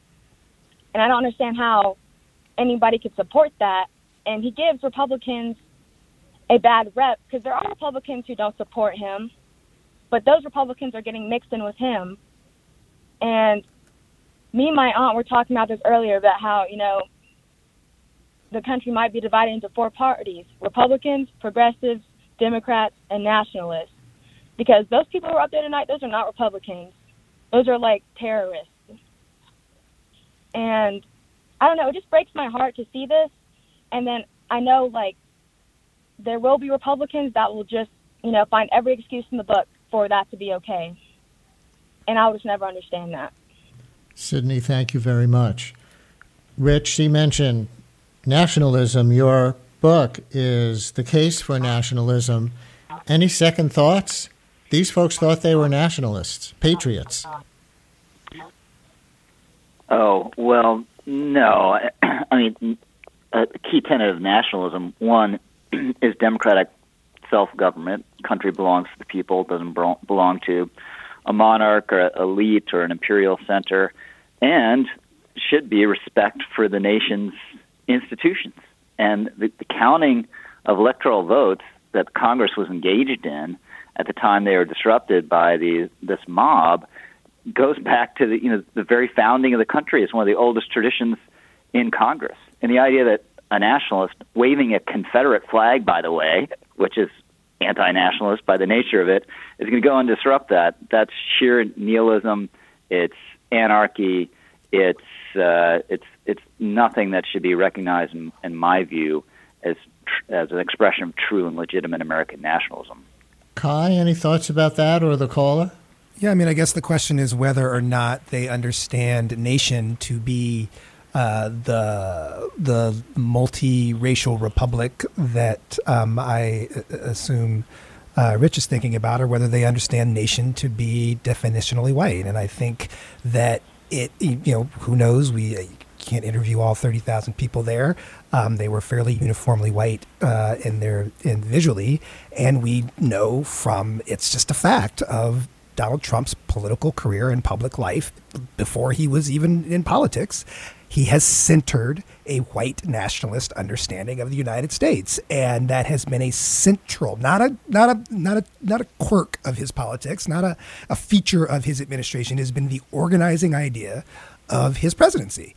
And so the people who feel so strongly about it that they would violently storm the Capitol at the idea that he has been removed, one has to.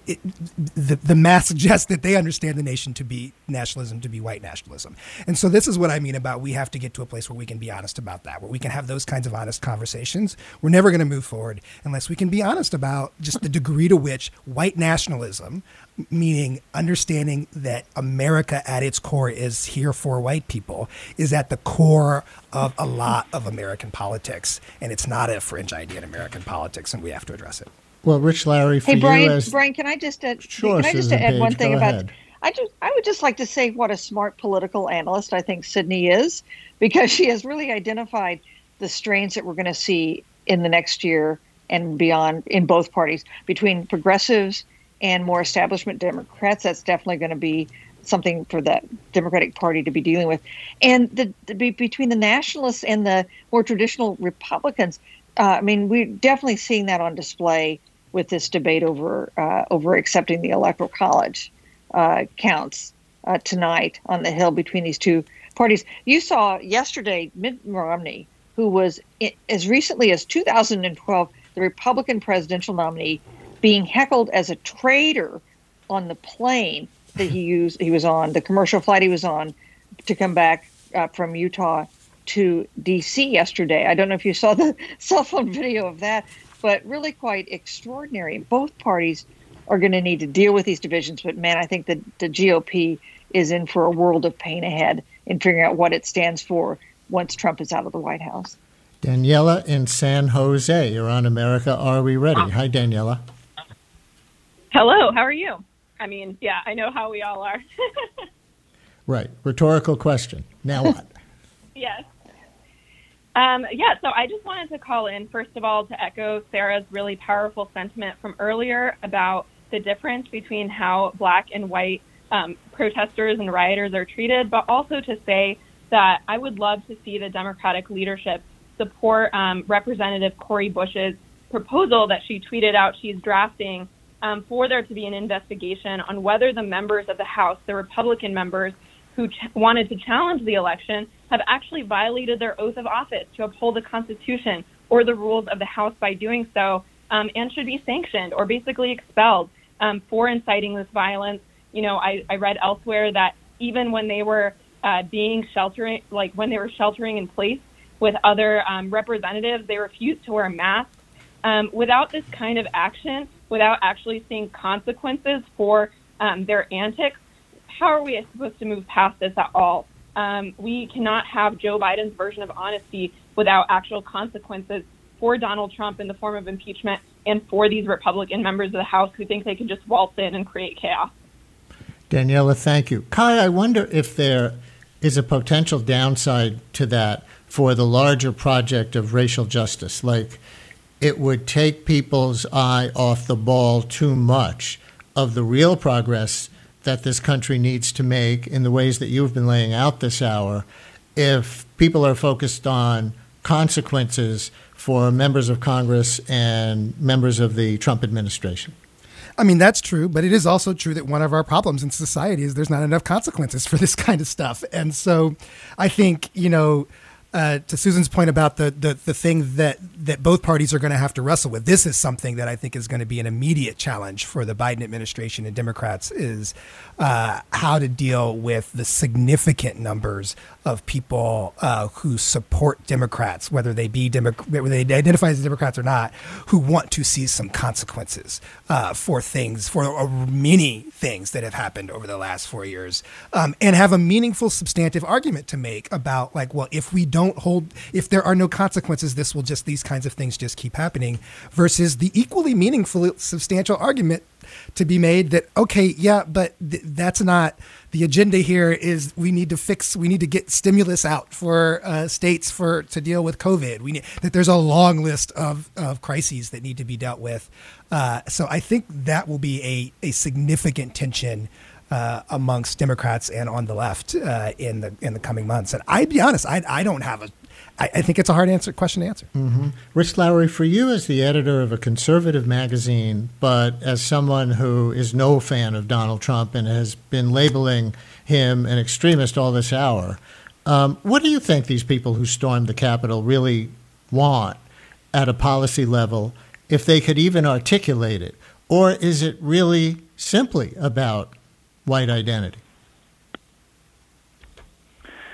Well, I think, one, a lot of them probably aren't sure exactly what they want, but my guess is the lion's share of them believe that democracy has been stolen from us, that Donald Trump won the election, and nasty political actors stole that, and that Joe Biden is completely illegitimate, the process is completely illegitimate, and if you take literally the kind of things Donald Trump and people around him are saying, it would be a justification for a violent revolution. If it's really true that our country has been taken over by Iran and Venezuela manipulating our election machines so we no longer can govern ourselves, that is cause for radical action. So I think at a certain level, these people, they just believe it. And they undertook direct action to try to disrupt the process and shockingly succeeded, at least for a number of hours. And I don't think the Capitol Police should have been gunning people down, but it's just shocking that they weren't better prepared to defend what is supposed to be one of the most secure buildings in the United States, the heart of American democracy. So I think there needs to be a lot of searching questions about that after the dust settles. Susan Page, a minute left in the show. How would you answer the same question, and where do we go next? What happens tomorrow? Well, I think tomorrow begins what is likely to be a long process of trying to examine what happened in terms of security, and also what has happened in terms of kind of faith in the process itself, in the democracy itself, in faith that this was, in fact, a free and fair election, and that most Americans did, in fact, vote for Joe Biden for president, and that, in fact, people ought to get behind him, whether they voted for him or not, when he's inaugurated on January 20th. I feel like this is a time of the past year was so terrible, and it prompted us to, I think, examine so many fundamental things, including racial justice, and all that is not over as we head into 2021, from racial justice to COVID-19. Susan Page from USA Today, Rich Lowry from National Review, Kai Wright from the United States of Anxiety. Thank you all so much, and thanks very much to everyone for listening this hour. I'm Brian Lehrer.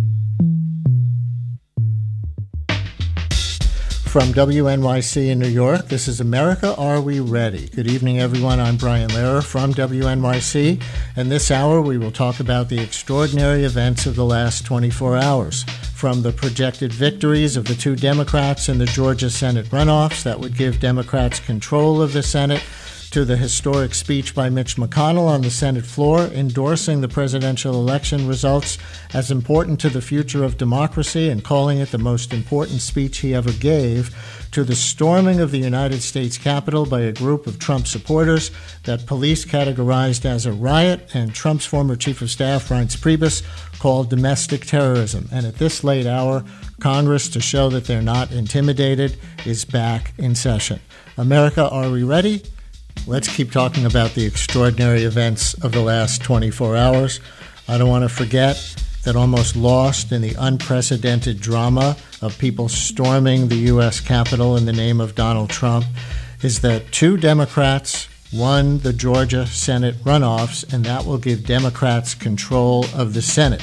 And there was the historic speech by Mitch McConnell on the Senate floor endorsing the presidential election results as important to the future of democracy. I'm looking at the New York Times website right now, folks, and you know how in the print edition there would occasionally, but only on rare occasion, be a headline that goes all the way across. Well, mob incited by Trump storms Capitol is the headline that goes all the way across, and they just say it, mob incited by Trump. That's the big banner headline on the New York Times website right now. And then you go down a little bit, and there's another big banner headline. When does this happen with two in a day? Democrats win Senate control with dual victories in Georgia. And the backlash to what Donald Trump incited, as the New York Times reports on its news pages, not just its editorial pages, includes their conservative columnist, one of them, Bret Stephens, having a new column up, headline, Impeach and Convict right now. Impeach and convict right now, even now. So let's start there. We will open up the phones for anything you want to say, because this is a national call-in show at 844-745-TALK, 844-745-8255, 844-745-TALK, from left, right, or other. And joining us is David Graham, national politics reporter for The Atlantic. Hi, David. Thank you for giving us some time tonight. Oh, thank you for having me. You agree with the New York Times headline, mob incited by Trump storms Capitol? I do. I mean, I think that we have to assign the ultimate responsibility to Trump. He spent the last 2 months telling people that this was stolen, telling people there was massive fraud, telling them that democracy was in the balance. And then that was all nonsense, but it was coming from the president. And if you believe what he said, you ought to know better. But if you believe that, trying to do something about it is a patriotic and maybe even reasonable response. Beyond that, he specifically incited people on the Mall today in his speech. This is the obvious consequence of that sort of incitement. We see it happening, and we see who caused it. And for people who haven't seen this part of the story, he continued to do it. Joe Biden and a lot of Republicans called on the president to go on television or go on something and tell those people to go home while this was going on at the Capitol today. And he did release a Twitter video and then another tweet, but he seemed to excuse the violence as much as ask them to go home in peace by couching it in the context of the election was rigged, I won by a landslide, this was stolen, I get why you're so angry, you are special. And Twitter blocked his account. What do you make of that? Well, it's amazing. I mean, there was no condemnation. He told them to go home, but he did not tell them they were doing the wrong thing. He didn't condemn what they've done. And again, as you said, he repeated all of the same incitements he's been offering for 2 months and then earlier today. Twitter blocking him is really remarkable. We've seen a lot of calls for Twitter to do something like that for years now, and especially in the last year. And Twitter has really resisted. They've been willing to label tweets, but that's as far as they would go. So to see him blocked for that kind of time is remarkable. And it's interesting because it cuts off his favorite channel for talking to people. It's almost like the president has gone mute, which is pretty rare over the last 5 or 6 years. And they are back in session in the Capitol, we should say, the senators and the members of the House, almost in defiance of a mob of protesters coming back for a late-night session to continue the debate and the ultimate seating of the electors in the presidential election. But there's also, I don't know if we can call it bipartisanship or if we just call it standing down in the face of humiliation, but a number of Republican senators who are going to object, allied with Trump, to the seating of Biden's electors on these made-up claims that 50 courts have rejected, that something was unconstitutional about the way the election was held. 4 or 5 of them have changed their mind and decided not to object. What do you make of that? I do think they've been shamed by what happened. It puts them in a difficult position to explain what they've done. If their concerns were so serious that there was a constitutional crisis and we need to do something about it this morning, the fact that a mob overrunning the Capitol could overwrite those concerns doesn't make a lot of sense. I think what this has done is sort of laid bare the extent to which they were posturing and figured that this was a mostly harmless gesture. And now we've seen the harm. I think it's for the better that they seem to be acknowledging that. We do still see them sort of using the forum to voice these concerns they have about the process, but it does seem like they're backing off of any kind of formal request. The request for sort of inquiry seems to be gone, and they're just making their statements and then moving on. With their tail between their legs, it sounds like. We have a call on a Twitter angle. James in Richmond, California. James, you're on America. Are we ready? Hi there. Hi there. Love the show. Thank you so much. Quick comment on Twitter is, and folks can confirm this independently, but it came to my attention. A friend confirmed that Pence's personal account unfollowed Trump shortly after being berated by Trump on Twitter. So the vice president's account, the VP account, is still linked to Trump, but Pence unfollowed Trump today officially on Twitter. James, thank you very much. And David Graham from The Atlantic, A, can you confirm that?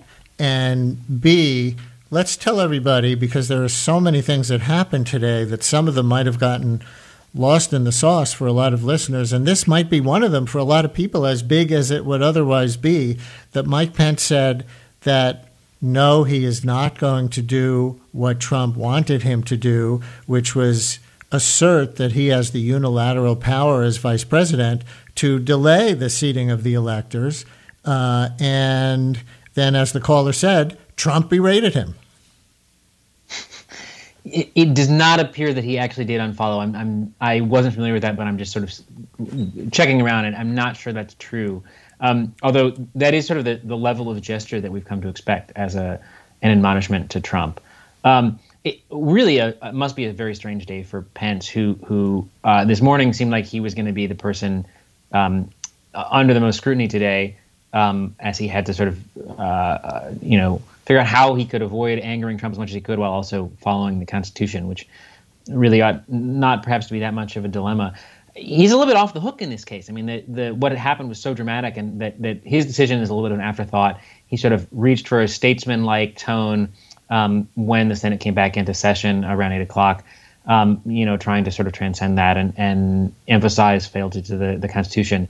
I'll be curious to see how he balances the next few days, especially if there's continued concern, talk about the prospect of a 25th Amendment invocation or any other, or mass resignations of the White House. 25th Amendment meaning now might be the time when people actually stand up and say, even in the Republican ranks, Donald Trump is not just wrong on the issues, he's really lost his mind, and therefore he needs to be removed? That's the idea, and we are seeing some reporting from several outlets suggesting that there are discussions about this at the cabinet level. There are no names attached to these stories, either as sources or members of the cabinet who are involved in it. And we've heard kind of rumbles about the 25th Amendment at times over the last 4 years. So I wouldn't put a whole lot of stock in that really happening. But those conversations do, I think, make Pence's position a little tenuous. He has to figure out how to continue to uphold the rule of law and also remain in the Trump administration as long as he remains in it. Also with us is Fordham University political science professor Christina Greer. Hi, Christina. Thank you for coming on short notice. People don't know that we grabbed you for this at the last minute, so we really appreciate it. And following events today, you must be exploding with about 100 things today to say. What's at the top of your list? Well, I mean, today just feels like what America is. We started off celebrating our first Jewish American senator from Georgia, our first Black American senator from Georgia, the work of Stacey Abrams and so many organizations and Black women across the U.S. South. And the day moves on and we have white supremacists storming the Capitol and putting their feet on Nancy Pelosi's desk, checking her mail, and watching people break glass and carry Confederate flags through one of the most sacred buildings in our nation. And so I feel like that is, all of these things are America. And it's been difficult and frightening and frustrating that so many people are saying this is not who we are. And it's like, well, I've got 400 years of receipts that beg to differ. And the fact that we have a president who's been aiding and abetting these individuals for quite some time, the fact that we've had a Republican Party that's been doing the president's bidding, and now they're slowly trying to walk it back. But there's some real dangers in this nation, and how many people and families and communities feel unsafe watching police escort these domestic terrorists through the hallowed halls of Congress, unscathed and unscarred. And we know that, had they been Black or Latinx or indigenous folks, we would have had a very different scenario with tanks and much more tear gas, and obviously not the polite conversations that we saw between law enforcement and domestic terrorists in the halls of Congress. I wonder what you think the takeaway from that could be. Could it be that this is a model for police to stand down more in the face of other protests? And would that be a productive outcome, even as people would like to have seen this handled more aggressively?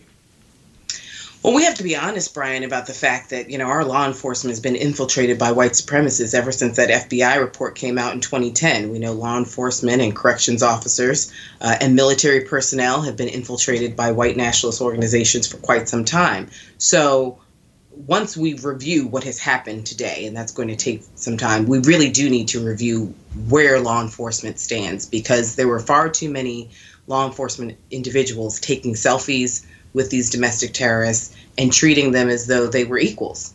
And we know for a fact that that would not be the case if these protesters were Black. They wouldn't have gotten anywhere near the Capitol.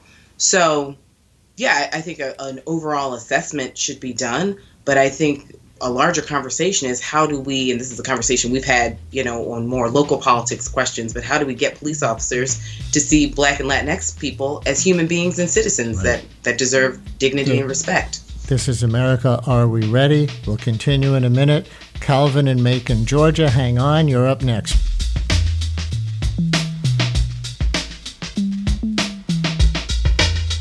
From WNYC in New York, this is special coverage, America, Are We Ready? after the dramatic events of the last 24 hours. We are with David Graham, politics reporter for The Atlantic, and Christina Greer, Fordham University political science professor. And look who walked back her decision to object to the seating of electors from her state of Georgia. It's the now defeated Senator Kelly Loeffler. When I arrived in Washington this morning, I fully intended to object to the certification of the electoral votes. However, the events that have transpired today have forced me to reconsider, and I cannot now in good conscience object to the certification of these electors. With her tail between her legs, that just happened a little while ago. A number of other Republican senators with their tails between their legs in similar ways. So that was a senator from Georgia. Here's Calvin in Macon, Georgia. Calvin, thank you for calling in. You're on America. Are we ready? Yes, we are ready. Hello, everyone. Hey there. I don't have very much to say, but I've been following the events for the last 4 years of Donald Trump. I was interested to find out exactly what type of individual he really is. His classmates have anything nice to say about him. His dad brought his way through school. But what's disturbing is the GOP is really let me down. To allow an individual to do what this man has done to this country is unthinkable. Absolutely unthinkable. Now, I've read a lot of different books and things, but I do believe Donald Trump has read Mein Kampf by Adolf Hitler. He's following this book by the letter, gentlemen. Anyone that's of age 70 years or older know this. They should know this. And it's disturbing to allow an individual to do what he has done and continually do it with their eyes closed, enabling this man to do this. How can we go home and face their wives and children and family and constituents by allowing this man to do this? It's disturbing, gentlemen. It's quite disturbing. Calvin, let me ask you, the underground, beyond yes.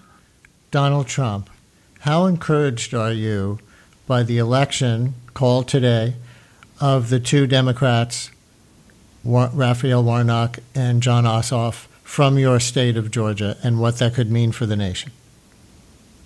I have confidence in the nation. I really do. I really do have confidence. I'm hopeful that we take our heads out of the sand and take a part in this government that we have in this country. Democracy is great. I served military in different places. Democracy is great, folks. It's the best thing going right now. The few people that have gotten, yes. Go ahead. I'm sorry. You can finish your thought. I apologize. There's only a few people that's not educated enough to know. Everyone of 7 years or older had civics in school. Those books are gone now. Those books are gone. Those books taught us how government runs, our responsibility as citizens, et cetera, et cetera, et cetera. And we are now allowing those few people that really don't know how the government is run, what it's for, our stance in the world as far as democracy. Calvin, thank you very much for your call. We really appreciate it. We appreciate your contribution. And Christina Greer, whether the president literally is following the playbook of Mein Kampf, he certainly was acting like an authoritarian to the end, or as close to the end, because the playbook would include, after you lose a democratic election, to incite a mob to try to overthrow the duly elected government. Indeed, Brian, but he's been tweeting that since November 4th when he refused to concede. So this question of, are we going to see a coup? We've been in a coup since November 4th, the day after the election, when we did not have a peaceful transference of power, when it was incredibly clear that the Electoral College had delivered the appropriate amount of votes to Joe Biden, that the vast majority of the popular vote went to Joe Biden. And Donald Trump said, no, I'm going to fight this tooth and nail, and we're going to fight it on the state level, and we're going to fight it in Congress when the Electoral College has to be certified, and I want my supporters to stop the steal. And we saw people protesting in Arizona. We saw people protesting and harassing people in Michigan and Wisconsin and Nevada. We saw this all across the country, and far too many Americans were just like, well, no, he's not serious. And no, he'll do the right thing ultimately. When has this man ever done the right thing? We're New Yorkers, we know. We've seen what he did in New Jersey with casinos. We've seen how he's treated people in New York with real estate. We've seen how he's performed when he didn't get his Emmy for The Apprentice. This is a man who cannot deal with defeat or public embarrassment, and this is a grand international public embarrassment. But what's more desperate for Donald Trump is that he is deathly afraid of becoming just a regular citizen at 2 p.m. on January 20th, because there's a woman named Letitia James, who's the New York State Attorney General, and there's Cy Vance, who's the Manhattan DA, and they're looking at the crimes that he's committed, not just whilst being in office as the president, but before he even became president. And so Donald Trump did not plan on leaving office. He thought he could bully his Republican colleagues into making sure he could stay. But sadly, as I've said from day one, someone who does not read, who does not respect reading, who does not respect the legislative process, Donald Trump does not understand that he is not a king. He cannot just tell Mike Pence to give him the votes and to certify the election. And so as we see Republicans walking things back, slowly for some, swiftly for others, ultimately, I do think that January 20th, Joe Biden and Kamala Harris will be sworn in, and they will be our 46th president and vice president. However, we know that Donald Trump will get even more desperate as we get closer to that date, and he has consistently told his armed supporters that this is what they should do to protect him. We didn't hear anything from Republicans when they threatened to kidnap Governor Gretchen Whitmer of Michigan, and also members of the State House, and hold them hostage and possibly kill them until they got their way. We didn't hear anything from Republicans when that happened. So they have created this dragon, and now they're trying to figure out how to tame it, how to put it back into the cave. And it may be too late, Brian. I am hopeful that this country will find its way, but we are a bloodthirsty nation that is founded on white supremacy that Donald Trump has excavated and cultivated for the past 4 years, and more so in the past 2 months.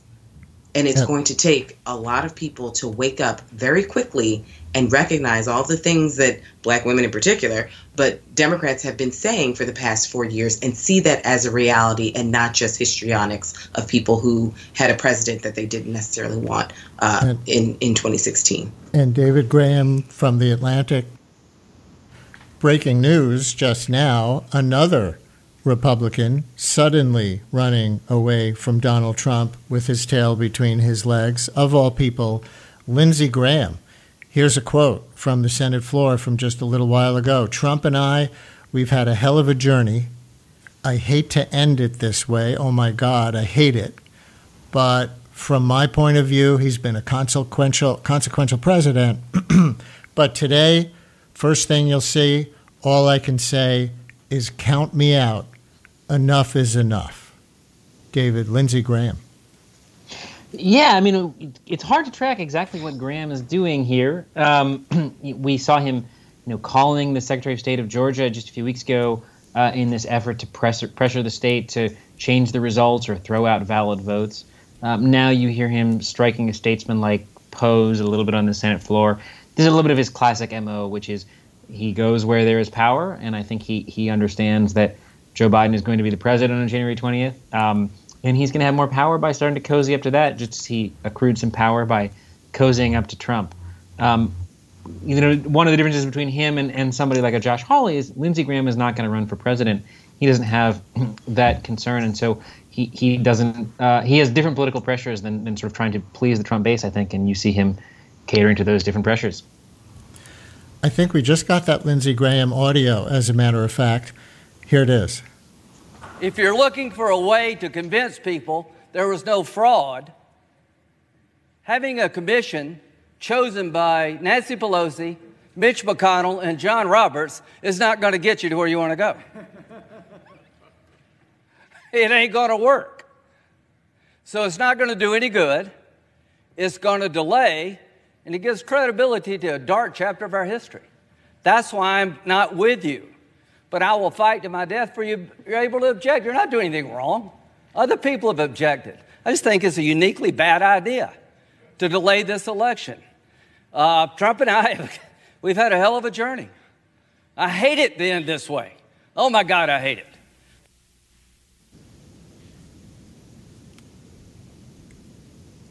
And really, David, he was playing both sides even there. He was. That's exactly right. You know, he's willing to sort of cater to it, and he's arguing that this doesn't have any harm, when I think we've seen just today in very physical, material terms just what the harm can be of coddling these sorts of bogus complaints about the election. Devin in Atlanta, as we stay in Georgia for our next call. Devin, you're on America Are We Ready? Hi there. Devin, are you there? Devin once. Yes, I am.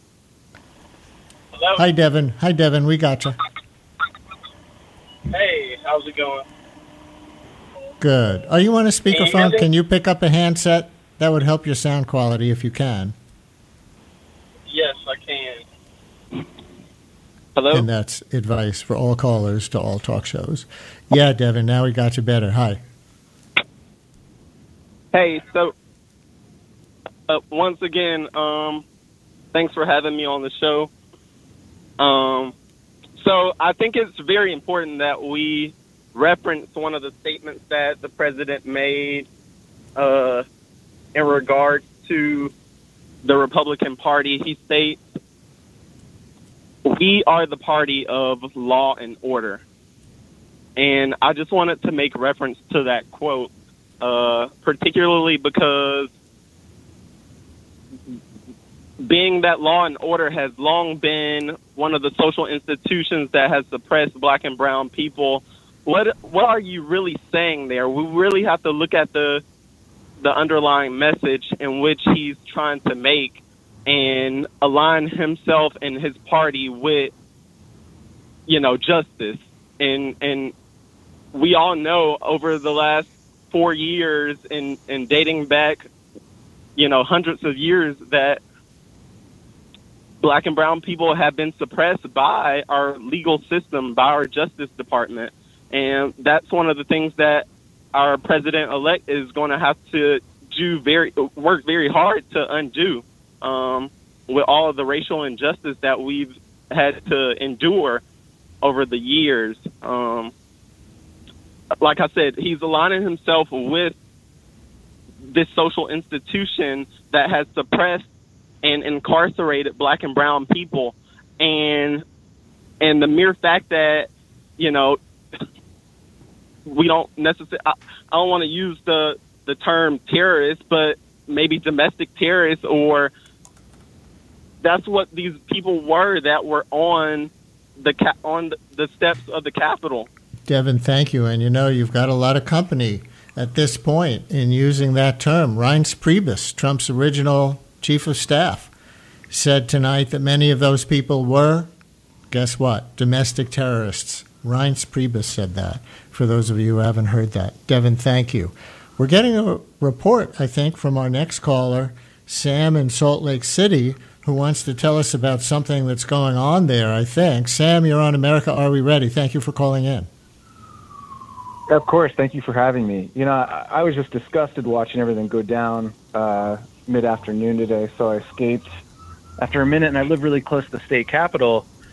And just like the Saturday after they called the election in November, there was just 1,000 or so Trump supporters out there waving their banners and having a field day. And it's just really problematic because only one side of this, I should say, it seems like the progressive, liberal, Democratic side are kind of just exhausted. And a lot of Biden supporters, you don't see thousands of Biden supporters out running parades with banners and flags. And we're just not energized that way. Or I should say liberals, Democrats, progressives aren't energized in that manner.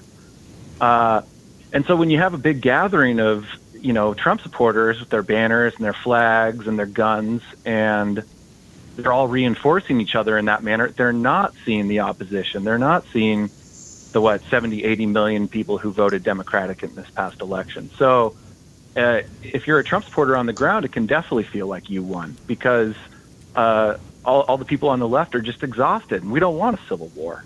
But these people really do want a civil war. I went and spoke to a bunch of them that day, and it's just hugely problematic. I'm not saying we should go out, or liberals, progressives, Democrats should go out in, thousands deep and oppose these people.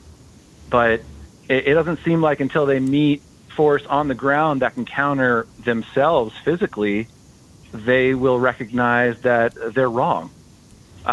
You keep using the term tail between their legs, in reference to Loeffler and all these GOP politicians. Trump supporters don't have their tail between their legs, and very much they were very loud and proud at the Utah State Capitol this afternoon, and they weren't ashamed of what they were doing or what was happening at the government capitol in Washington D.C. So that's all I wanted to say. I think as long as there's not equal show of force and equal representation, we're going to have issues. Sam, let me ask you a quick follow-up question, because your state of Utah is a very conservative state in general on policy, but not the biggest Trump state. And Mitt Romney, obviously, senator from Utah, has been the loudest voice among Republicans saying, no, this is not normal before today. Absolutely. Is there something you could tell the rest of the Obama country? In 2012, I would love to vote for Romney. And I would take a Romney any day these days. And our incoming governor, Republican governor Spencer Cox, is actually a really reasonable guy, and I'm a very progressive person. But I'm glad that if we're going to have a Republican governor, it's going to be him. In 30 seconds before we have to take our next break, what is it about Utah that separates it from some other conservative states, if you have a take on that? Fantastic question. I think that Utah and Wyoming, they're more libertarian in nature. It's something about the LDS Mormon culture, especially. It's not religiously, zealously evangelical. It's very much like a libertarian, don't tread on me type of atmosphere. But again, there's a strong upswell of Trump support here that it's very discouraging on the ground to see that much enthusiasm, but nothing to counter it on the ground in terms of Joe Biden support. Sam, thanks for your report from Salt Lake City. It's America. Are we ready? We continue in a minute.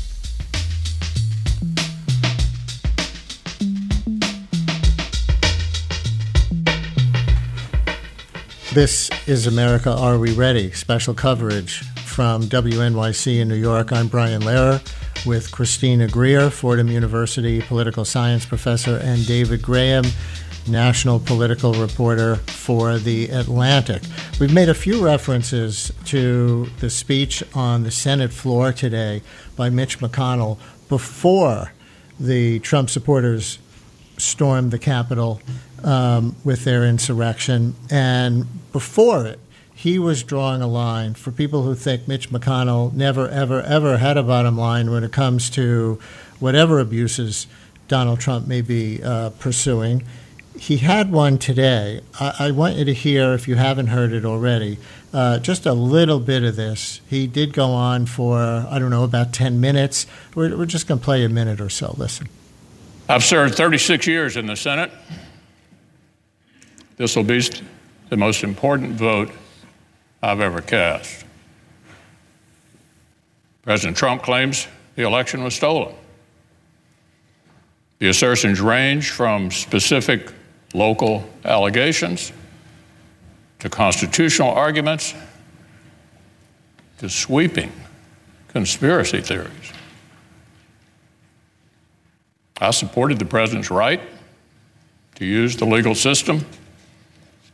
Dozens of lawsuits received hearings in courtrooms all across our country. But over and over, the courts rejected these claims, including all-star judges whom the president himself has nominated. Every election, we know, features some illegality and irregularity, and of course, that's unacceptable. I support strong state-led voting reforms. Last year's bizarre pandemic procedures must not become the new norm. But my colleagues, nothing before us proves illegality anywhere near the massive scale that would have tipped the entire election.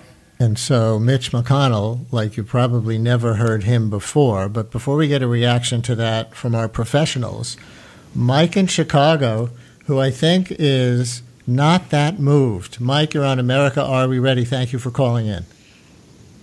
Thank you so very much, Brian. Yes, I think that we keep talking about Trump when we really should be talking about Mitch McConnell. Mitch McConnell plowed the ground that made it fertile for Donald Trump to plant his poisonous seeds. Why is Merrick Garland not on the Supreme Court today? Mitch McConnell, this would not have been possible. Donald Trump would not have been possible but for Mitch McConnell. And now, in 5 minutes, in 10 minutes, Mitch McConnell comes in and says, after 36 years, suddenly he's a human being. There are 50, by my count, you're far wiser and knowledgeable than I. By my count, there are 50 Republicans in the Senate. There are 49 Democrats, and there's Bernie Sanders. 49 Republicans line up behind Mitch McConnell. 49 claiming to be patriotic Americans, and not one of them has the guts to say, no, Mr. McConnell, you're wrong. We must have a vote on this impeachment. No, Mr. McConnell, you're wrong. We must have a vote on Merrick Garland. No, Mr. McConnell, it's time to stop. Mike, thank you very much. Yeah, witnesses for the impeachment was the issue there, and I guess it's 52, not 50 Republicans, but Mike, we certainly take your points. David Graham, you want to go there? McConnell has coddled Trump at nearly every stage. And we've heard that he personally disapproves, and he has differences of opinion, and he has different ideological views. It's interesting that this was the line. I mean, even before today, he said this was too far. He called this the most important vote that he would take. One way to read that is that McConnell has been sort of shameless all along. Another is that there was simply a line he was unwilling to cross. I'm not sure that those are really in opposition, but clearly this was a bright line for him. He felt like this was too far, and that the election was valid, and he wasn't going to tolerate this. But he wasn't able to keep, until the violence today, he wasn't able to keep his caucus in line behind him, which he usually is very able to do. So that tells us a lot about the state of the Republican Party in Congress, I think. Andrea in California. I'm not sure where in California. You want to tell us, Andrea? You're on America. Are you ready?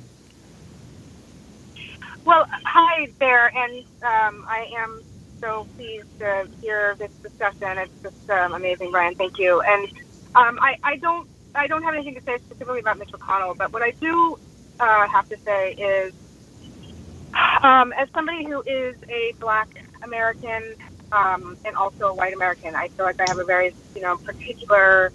I have a Black family and I have a white family, and there is no question to me that today's storming of the Capitol would have looked so different if it was Black people. And we know that. And that is a slap, huge slap in the face for anyone with a heart. But I do think that we are discounting the entirety of the situation by making it into race.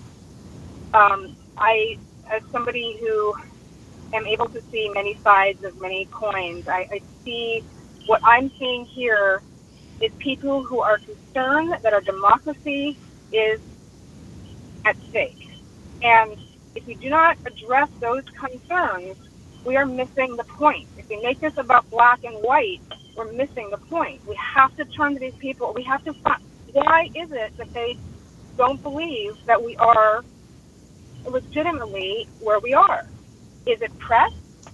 Is it Donald Trump? Is it it's half the country is divided. We cannot discount half the country. If we make it about a black and white issue, then we're not addressing their fears. And we have to go under the bed. When the kid comes out and says, Daddy, there's a monster in my bed, you go there and you say, a monster under the bed? Well, let's go check it out. And you say, well, it looks like there's no monster there. You go there with them. If you don't go there with them, then they're going to be scared forever. And there's going to be unrest, and it's going to get worse. What would addressing their fears, and I guess you're talking about people who support Donald Trump, look like at the governmental level, in your opinion? To me, what really has concerned me about the race issue and making it the main crux of the situation at this point, especially, is that so many of the Trump supporters, and I know because I know a lot of them. It's a strange, for whatever reason, I've been mostly blue my whole life, and I happen to know a lot of Trump supporters right now. And what their complaints, their support of Trump is because they are pro-life, because they are Second Amendment supporters, and they are single policy issues that brought them into the Trump camp, not because he is a white supremacist. And we all understand that complicity has to be addressed. And if the complicity piece of this can't be swept on the table, of course. But they are in Trump's camp because they are so sure. I'm Jewish also, and I have family members who believe that our family was disarmed, and that's why what happened. That Switzerland is neutral. And because they weren't overtaken because they were armed, legally had to be armed, and they believe that so much that they're willing to support somebody who, yes, appears to be a racist. And we have to pull apart those pieces and listen to people. We are divided. We have to listen to the other half of the country and understand that he's supporting Trump because he is for the Second Amendment. Andrea, I'm going to leave it there. Thank you so much for your contribution. Christina Greer, what are you thinking? Well, I fundamentally disagree with Andrea. We can look under the bed. We've been looking under the bed for 4 years, 400 years, and it's not economic anxiety under the bed, Brian. It's white supremacy and anti-black racism. So everyone who can tell themselves that, they're supporting what happened today because they support anti-choice. There are many people in this country who are anti-choice who didn't pick up AR-15s and knock out the windows of the Capitol and storm inside. The president himself has been inciting a particular faction of this country who believes that this nation is theirs. And we consistently have this, well, let's hear both sides argument conversation. And that's complicit. This is how we got to today, by so many people saying, well, no, they're not really white supremacists, and they're not really, against immigrants or black people or Muslims, or you can go down the incredibly long list that Donald Trump has provided for his supporters. And you can ask yourself, this isn't about economic anxiety. There were no signs about economic anxiety. There were signs that were saying, this is our country. This is for us. And it's not even coded language anymore. If you look at Donald Trump's tweets, if you look at what his supporters have been actively saying, we need another civil war to take this country. Those Confederate flags were there for a reason. Those swastika flags were there for a reason. Those Trump flags, they are all, in their minds, the same flag. They represent something that is very real to them, and that is whiteness, and that is white superiority of this country. We had a guest earlier who was saying, but don't think those white supremacists who stormed the Capitol represent most of the 74 million people who voted for Donald Trump. What would you say to that? Well, I think the time to sort of start picking apart how you support someone who's given you 4 years of a consistent message. I think you can tell yourself whatever you need to tell yourself to pull that lever for Donald Trump, but do know that you were ignoring a very significant portion of who he is, what he represents, and what he wants to push forward as an agenda. So you can tell yourself it's about the tax breaks. You can tell yourself it's because you're worried about immigration. You can tell yourself that it's because you're anti-choice. But also know that in pulling that lever for Donald Trump, you are also saying, and I do support children in cages, and I do support the fact that he says that Muslims don't belong here, and I do think that Black Lives Matter supporters are thugs. I do, you go down the list. You can't just pick and choose. Donald Trump has been very consistent about what he believes and who he believes is worthy of being an American citizen, who he believes is worthy of being in this country, and who he believes is worthy of taking up the mantle as an American. So the mental gymnastics that so many of his supporters put themselves through is exhausting. And we see time and time again their bad behavior when it comes to threatening sitting members of Congress or state houses or governors or how they treat women, right? This isn't just a one-off event here and there. This has been a consistent pattern over 4 years, instigated by the president. So however you sleep at night, sure, that's on you, but know for a fact that we have history that has shown us what happens when people turn a blind eye to someone who is very consistent about his message of division and white superiority. We now have the results of the first vote in the Senate and the House on the first state to have its electors challenged, and that is Arizona, because they go alphabetically. And I'm going to give you those results in a second. The one from the House may or may not surprise you. First, here's a little sound of one of the senators leading up to this. It's Cory Booker, Democrat from New Jersey. My colleague from Texas said that this was a moment where there were unprecedented allegations of voter fraud. Yes, that is true.